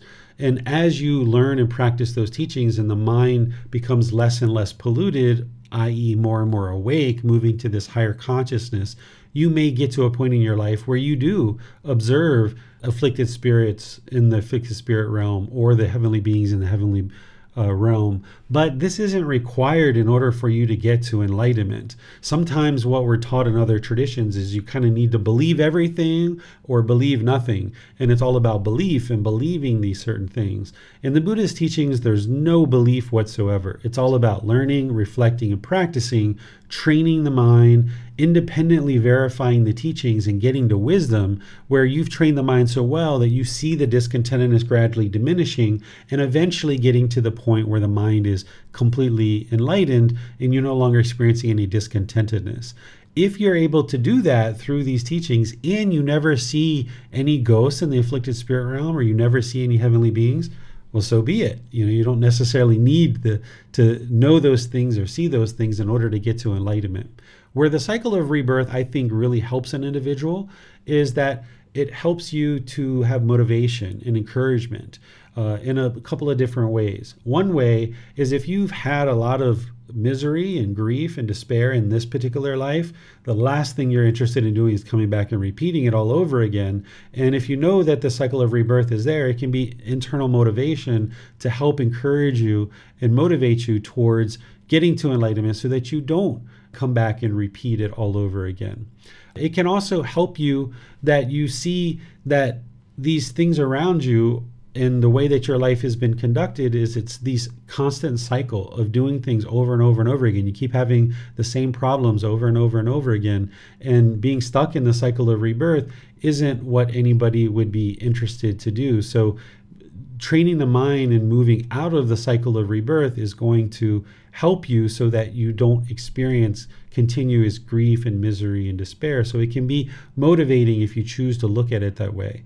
But when someone's first starting to learn with me, I typically suggest to them and encourage to put the cycle of birth to the side, the cycle of rebirth to the side, because you don't need to have this be the thing that you're looking to prove or disprove. Instead, look to prove or disprove the three universal truths and the Four Noble Truths and the Eightfold Path and the 5 precepts and the 3 poisons and the meditation that the Buddha taught and all of these other things that are part of the core path.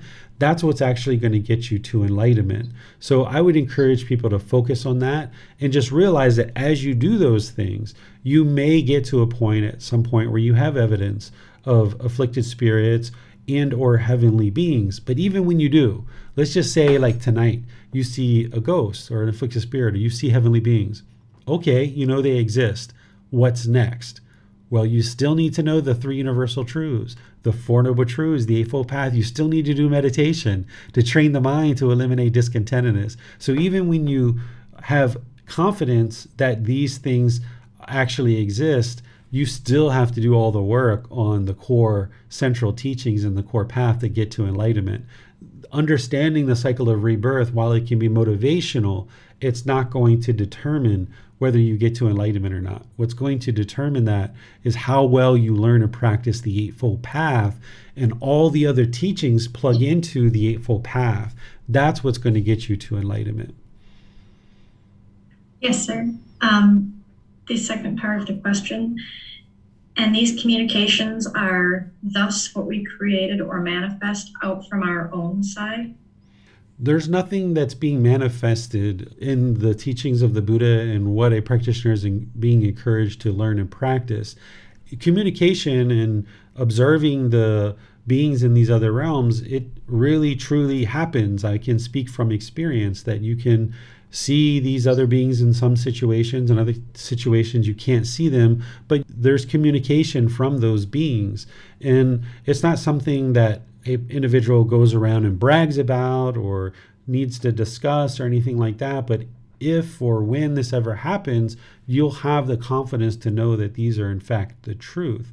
The other thing that can help you, going back to those core and central teachings of the 3 universal truths, the 4 noble truths, the Eightfold Path, and so on, is that if you learn all of those things deeply and your mind is awakening and you get to enlightenment where the mind no longer experiences any anger, sadness, frustration, and so forth, and the mind is just peaceful and joyful for the rest of this life, even if you never understand the cycle of rebirth in terms of seeing beings in the hell realm, afflicted spirit, or heavenly realm, you'll have so much confidence in the Buddha at that point, having attained enlightenment, that you will know that this person's teachings led you from being angry and sad and frustrated and annoyed and all these other discontent feelings to the mind being completely peaceful and joyful. And he didn't just slip in the cycle of rebirth and like, aha, I got you. I told you the truth about all that other stuff and how to get to enlightenment, and now your mind is peaceful and joyful for the rest of this life. But I just slipped this cycle of rebirth stuff in there just because I wasn't telling the truth about that stuff. That's not the way that a Buddha functions or a Buddha, conducts themselves. When you start confirming the truth on all these other teachings and you remove doubt because you see the condition of the mind improving, even if you get to a point where the mind's enlightened and you've never seen these beings in these other realms, you can at least have confidence that, okay, I've never seen these things, but the Buddha said everything else that the Buddha talked about was true, and it led me to enlightenment. So this cycle of rebirth stuff, yeah, I'll take him on his word that this stuff is true because everything else he taught was true.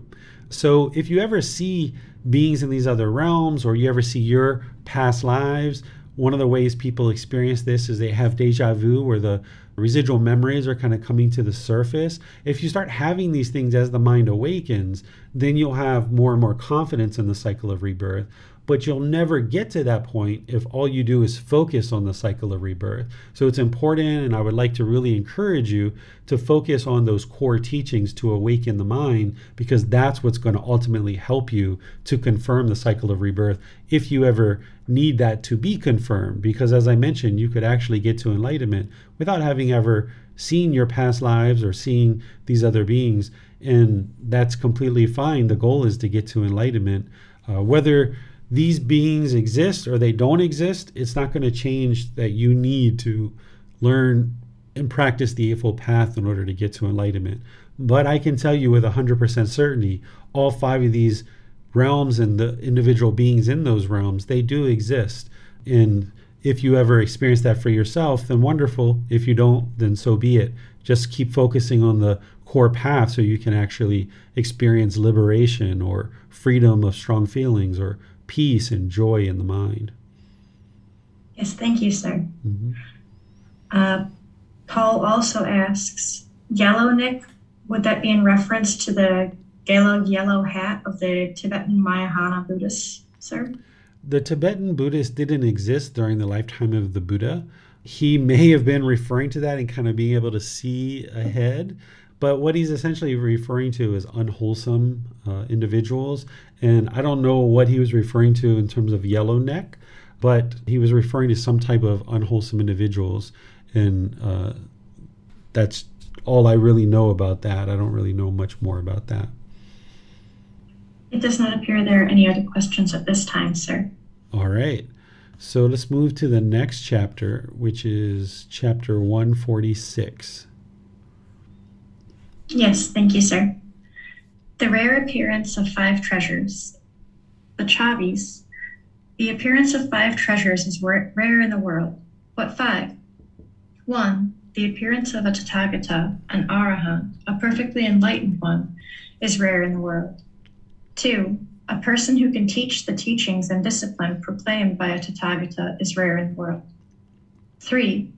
When the teachings and discipline proclaimed by a Tathagata has been taught, a person who can understand it is rare in the world. 4. When the teachings and discipline proclaimed by a Tathagata has been taught, a person who can understand it and practice in accordance with the teachings is rare in the world. 5. A grateful and thankful person is rare in the world. The Chavis. The appearance of these 5 treasures is rare in the world. All right. Thank you, Miranda. So here the Buddha is explaining that a Buddha, a Tathagata, an Arahant, a perfectly enlightened one, is very rare in the world. This can help you to see that when other people say that you are a Buddha, I'm not a Buddha, right? You can say that about yourself, because the Buddha is explaining how rare it is for someone to awaken as a perfectly enlightened one, a Tathagata. And then for somebody to be able to share the teachings, he's saying is rare, because his teachings require somebody to first do the work in transforming their own mind, and through transforming their own mind, they then have the wisdom to help other people do that. So to be able to share the teachings and discipline proclaimed by a Buddha is very rare for an individual to be able to teach.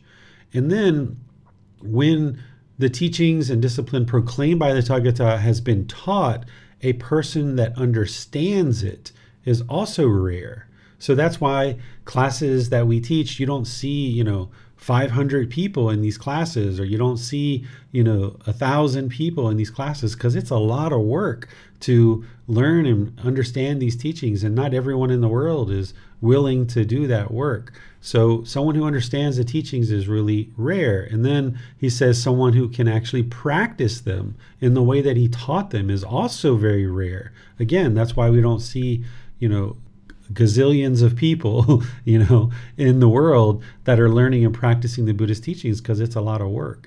And then once somebody's done all this work to share these teachings with others, it's very rare for a student to be grateful and thankful to that teacher for the teachings that they're sharing. Because a teacher who's sharing the teachings, they're not asking for anything, they're not expecting anything. But as somebody learns and practices and experiences the results, as they get closer and closer to enlightenment, students tend to get more and more grateful. They tend to get more and more thankful as they see the condition of their mind improving. But it's rare, because somebody would need to have taught the teaching, somebody would need to have learned them and understood them, someone would need to be practicing them the way that the Buddha taught, and then ultimately that's what leads to somebody being very grateful and thankful. What questions do you guys have on this chapter? It does not appear there are any questions at this time, sir. All right, so now we will go to chapter 147. A helpful person. That is so, Ananda, that is so. When one person, owing to another, has gone for refuge to the Buddha, the teachings, and the community, I say that it is not easy for the former to repay the latter by paying homage or respect to him, rising up for him, according him respectful salutation and polite services, and by providing robes, alms food, resting places, and medicinal supplies. When one being, owing to another, has come to abstain from killing living beings, from taking what is not given, from misconduct and sensual pleasures, from false speech, and from wine, liquor, and intoxicants or substances that cause heedlessness, which are the basis of heedlessness, I say that it is not easy for the former to repay the latter by paying homage to him, rising up for him, according him respectful salutation and polite services, and by providing robes, alms food, resting places, and medicinal supplies. When one person, owing to another, has come to possess unwavering confidence in the Buddha, the teachings, and the community, and to possess the virtues praised by the noble ones, I say that it is not easy for the former to repay the latter by paying homage to him, rising up for him, according him respectful salutation and polite services, and by providing robes, alms food, resting places, and medicinal supplies. When one person, owing to another, has become free from doubt about discontentedness, about the cause of discontentedness, about the elimination of discontentedness, and about the way leading to the elimination of discontentedness, I say that it is not easy for the former to repay the latter by paying homage to him, rising up for him, according him respectful salutation and polite services, and by providing robes, alms food, resting places, and medicinal supplies. All right, thank you, Miranda. So here, the Buddha is essentially putting his teachings on the 5 precepts, on having confidence in him, the teachings in the community, on having respect and gratitude, on understanding the 4 Noble Truths, which is this last paragraph here, where he talks about the 4 Noble Truths, being free of doubt about discontentedness, meaning what is discontentedness, the cause, the elimination, and the way leading to the elimination of discontentedness. This is the 4 Noble Truths. He's pointing people to the 4 Noble Truths continuously throughout his teachings, because that's where you get the breakthrough. That's where you understand what is the discontentedness, what is the cause, the elimination, and the way forward. If you don't understand what causes anger or sadness, then you haven't yet had that breakthrough yet. You haven't yet understood what is right view. You need to get to a point where fairly early on that you understand what is the cause of discontent feelings, like anger, sadness, jealousy, resentment. And if you know the answer to that, like if I ask you the question, what is the cause of discontentedness, and you're able to answer that really easily, and you can see that it's true through your own independent verification, then you're understanding this Four Noble Truths. And now the real breakthrough, as you practice, as you experience discontentedness, you know what the cause is. So therefore now you can work to eliminate it. If you don't know what the cause of discontentedness is, then you wouldn't be able to actually eliminate it. So getting to the point where you have this breakthrough and establishing right view through learning, reflecting, and practicing the Four Noble Truths is so crucial to anybody's path to enlightenment. It's in fact the first step of getting to enlightenment, is to establish right view. So the Buddha is really prioritizing this and sharing how it's really important to get to that breakthrough. And he talks about this and points to the Four Noble Truths continuously throughout his teachings. What questions do you guys have on this chapter? It does not appear there are any questions at this time, sir. All right. So let's move to 148, which is the last chapter of this particular book in this particular class. This holy life is lived for the abandoning of existence. This world is burning. Harmed by contact, it calls disease a self. By whatever it means it understands anything, it becomes otherwise than that. Becoming otherwise, the world is attached to becoming harmed by existence, and yet has excitement in that very existence. Where there is excitement, there is fear. What one fears is stressful. This holy life is lived for the abandoning of existence. Whatever ascetics or Brahmins say that liberation from existence is by means of existence, all of them are not released from existence, I say. And whatever ascetics or Brahmins say that escape from existence is by means of non-existence, all of them have not escaped from existence, I say.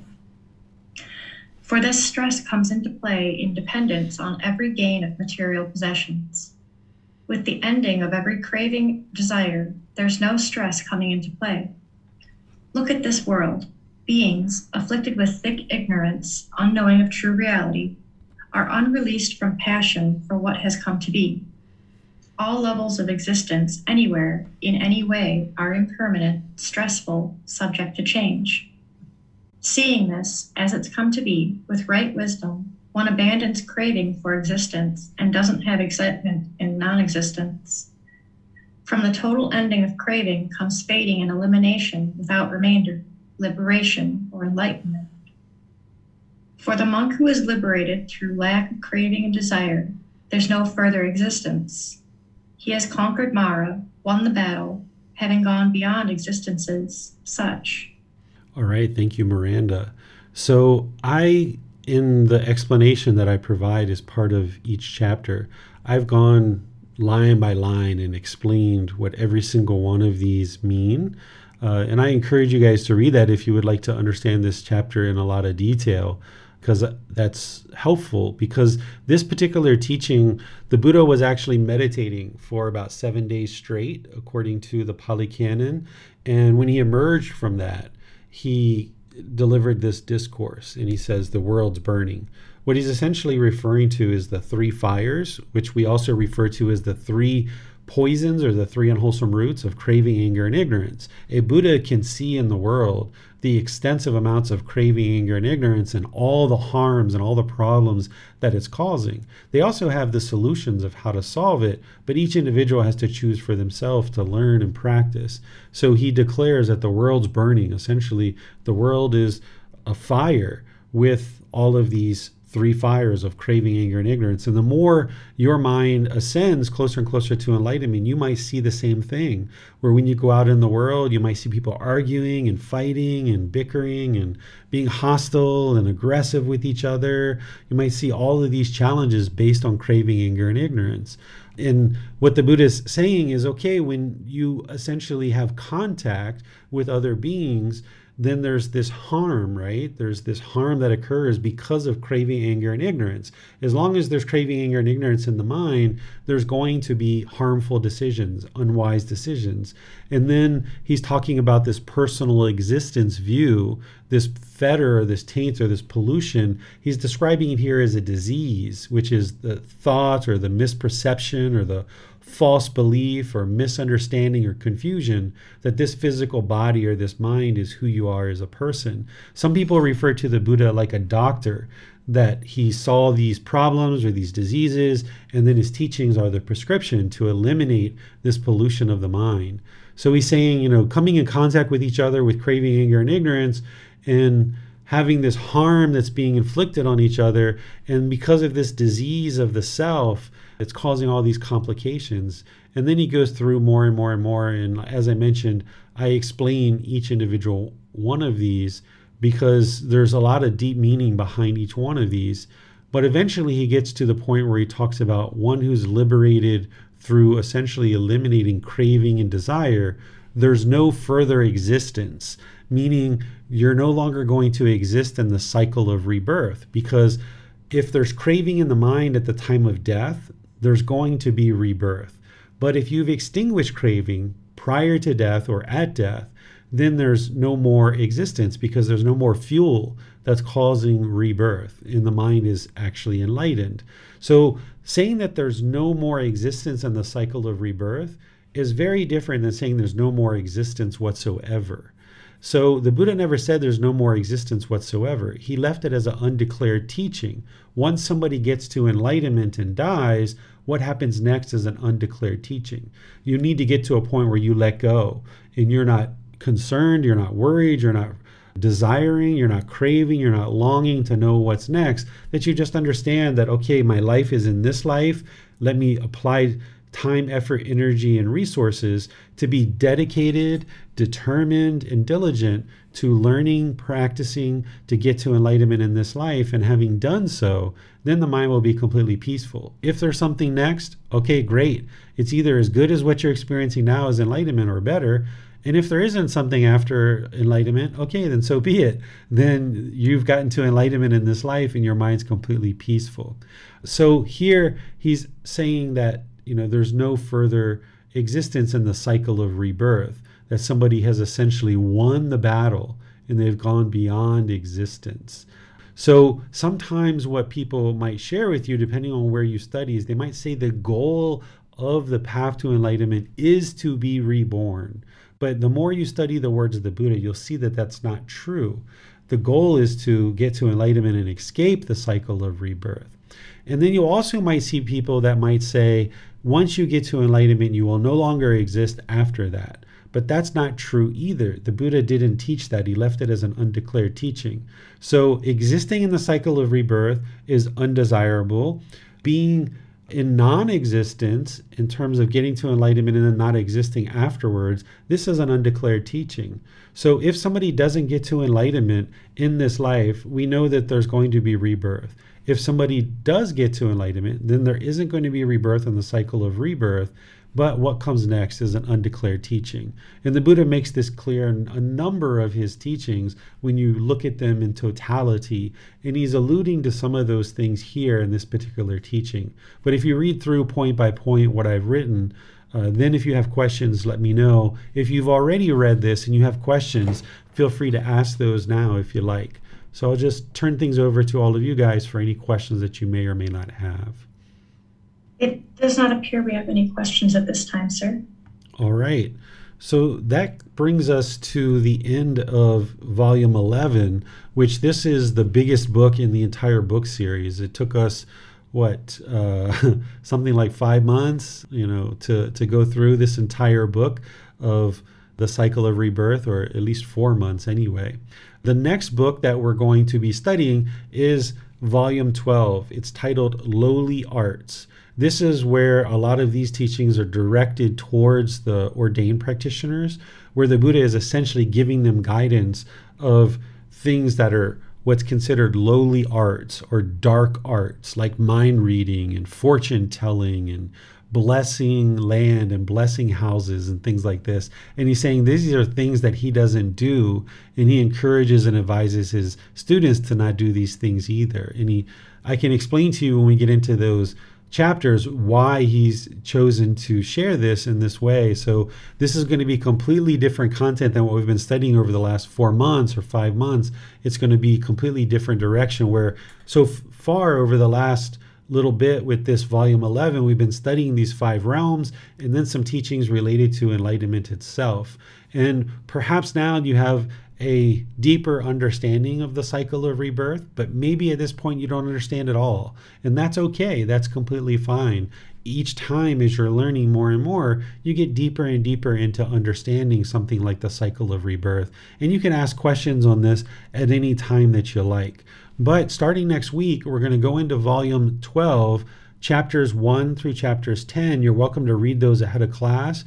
And then you might be more prepared to come into class, and you might have questions about certain things that the Buddha said or certain things that I shared in the explanation. Remember, there's the reference there to go back and look at the original source. That's an option as well. And then tomorrow in our group learning program, we're going to be in chapter 23 of volume 1.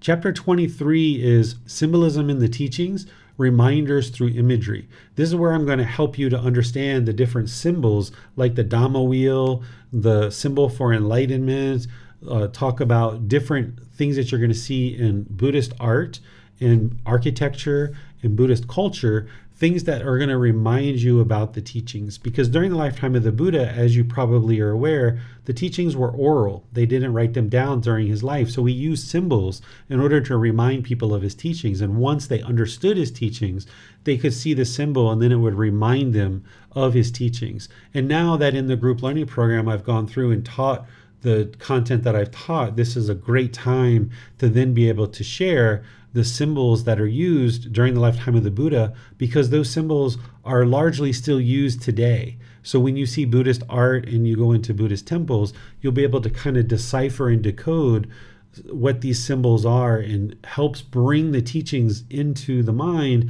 and helps you to better retain them so that then you can actually practice them in daily life. And then on Wednesday, we're going to be doing breathing mindfulness meditation together as a group. So you're welcome and invited to attend that as well. So thank you for your consistent learning and your development on the path. As you see, this cycle of rebirth is very detailed. It's the thickest book, although all the other teachings, if you put them together, there's a lot more content there. Remember, the Buddha never used the cycle of rebirth to guilt, shame, or fear people into learning his teachings. It's there to help you understand what is truly happening and what is happening and what it has happened in the past and what will happen in the future. Not as a way of guilt, shaming, or fearing people, but helps us to understand. And we have that motivation to understanding the cycle of rebirth. And we understand that if we don't get to enlightenment in this life, any wisdom that you cultivate is going to help you in future lives. That's one of the other motivations that can come out of the cycle of rebirth. But the ultimate goal would be to get to enlightenment in this life. That's why the cycle of rebirth can be set aside, because what happened in the past, it's in the past. You're already in this human life. This is your present life. What may or may not happen in the future, it's in the future. So while you can study and you can learn and you can definitely get as much detail and content of the cycle of rebirth as you like, as you ask questions, I'll share that with you. What I really encourage people to do is really focus on the core path, because that's where you're going to get the benefits of awakening to enlightenment and seeing the improvement to the condition of the mind, where discontentedness has significantly diminished and ultimately gets eliminated. So thank you all for studying. We'll see you guys in one of these future classes. Have a very lovely and wonderful rest of your day. Sawadee ka. Thank you for listening to this podcast. To provide support for this podcast, visit patreon.com/support Buddha. To access more teachings, visit buddhadailywisdom.com. There, you will discover a full range of courses, retreats, and online resources to assist you on the path to enlightenment. Remember to establish a daily, consistent meditation practice, along with learning and practicing these teachings. A well-developed meditation practice is the foundation in which to train the mind to attain enlightenment.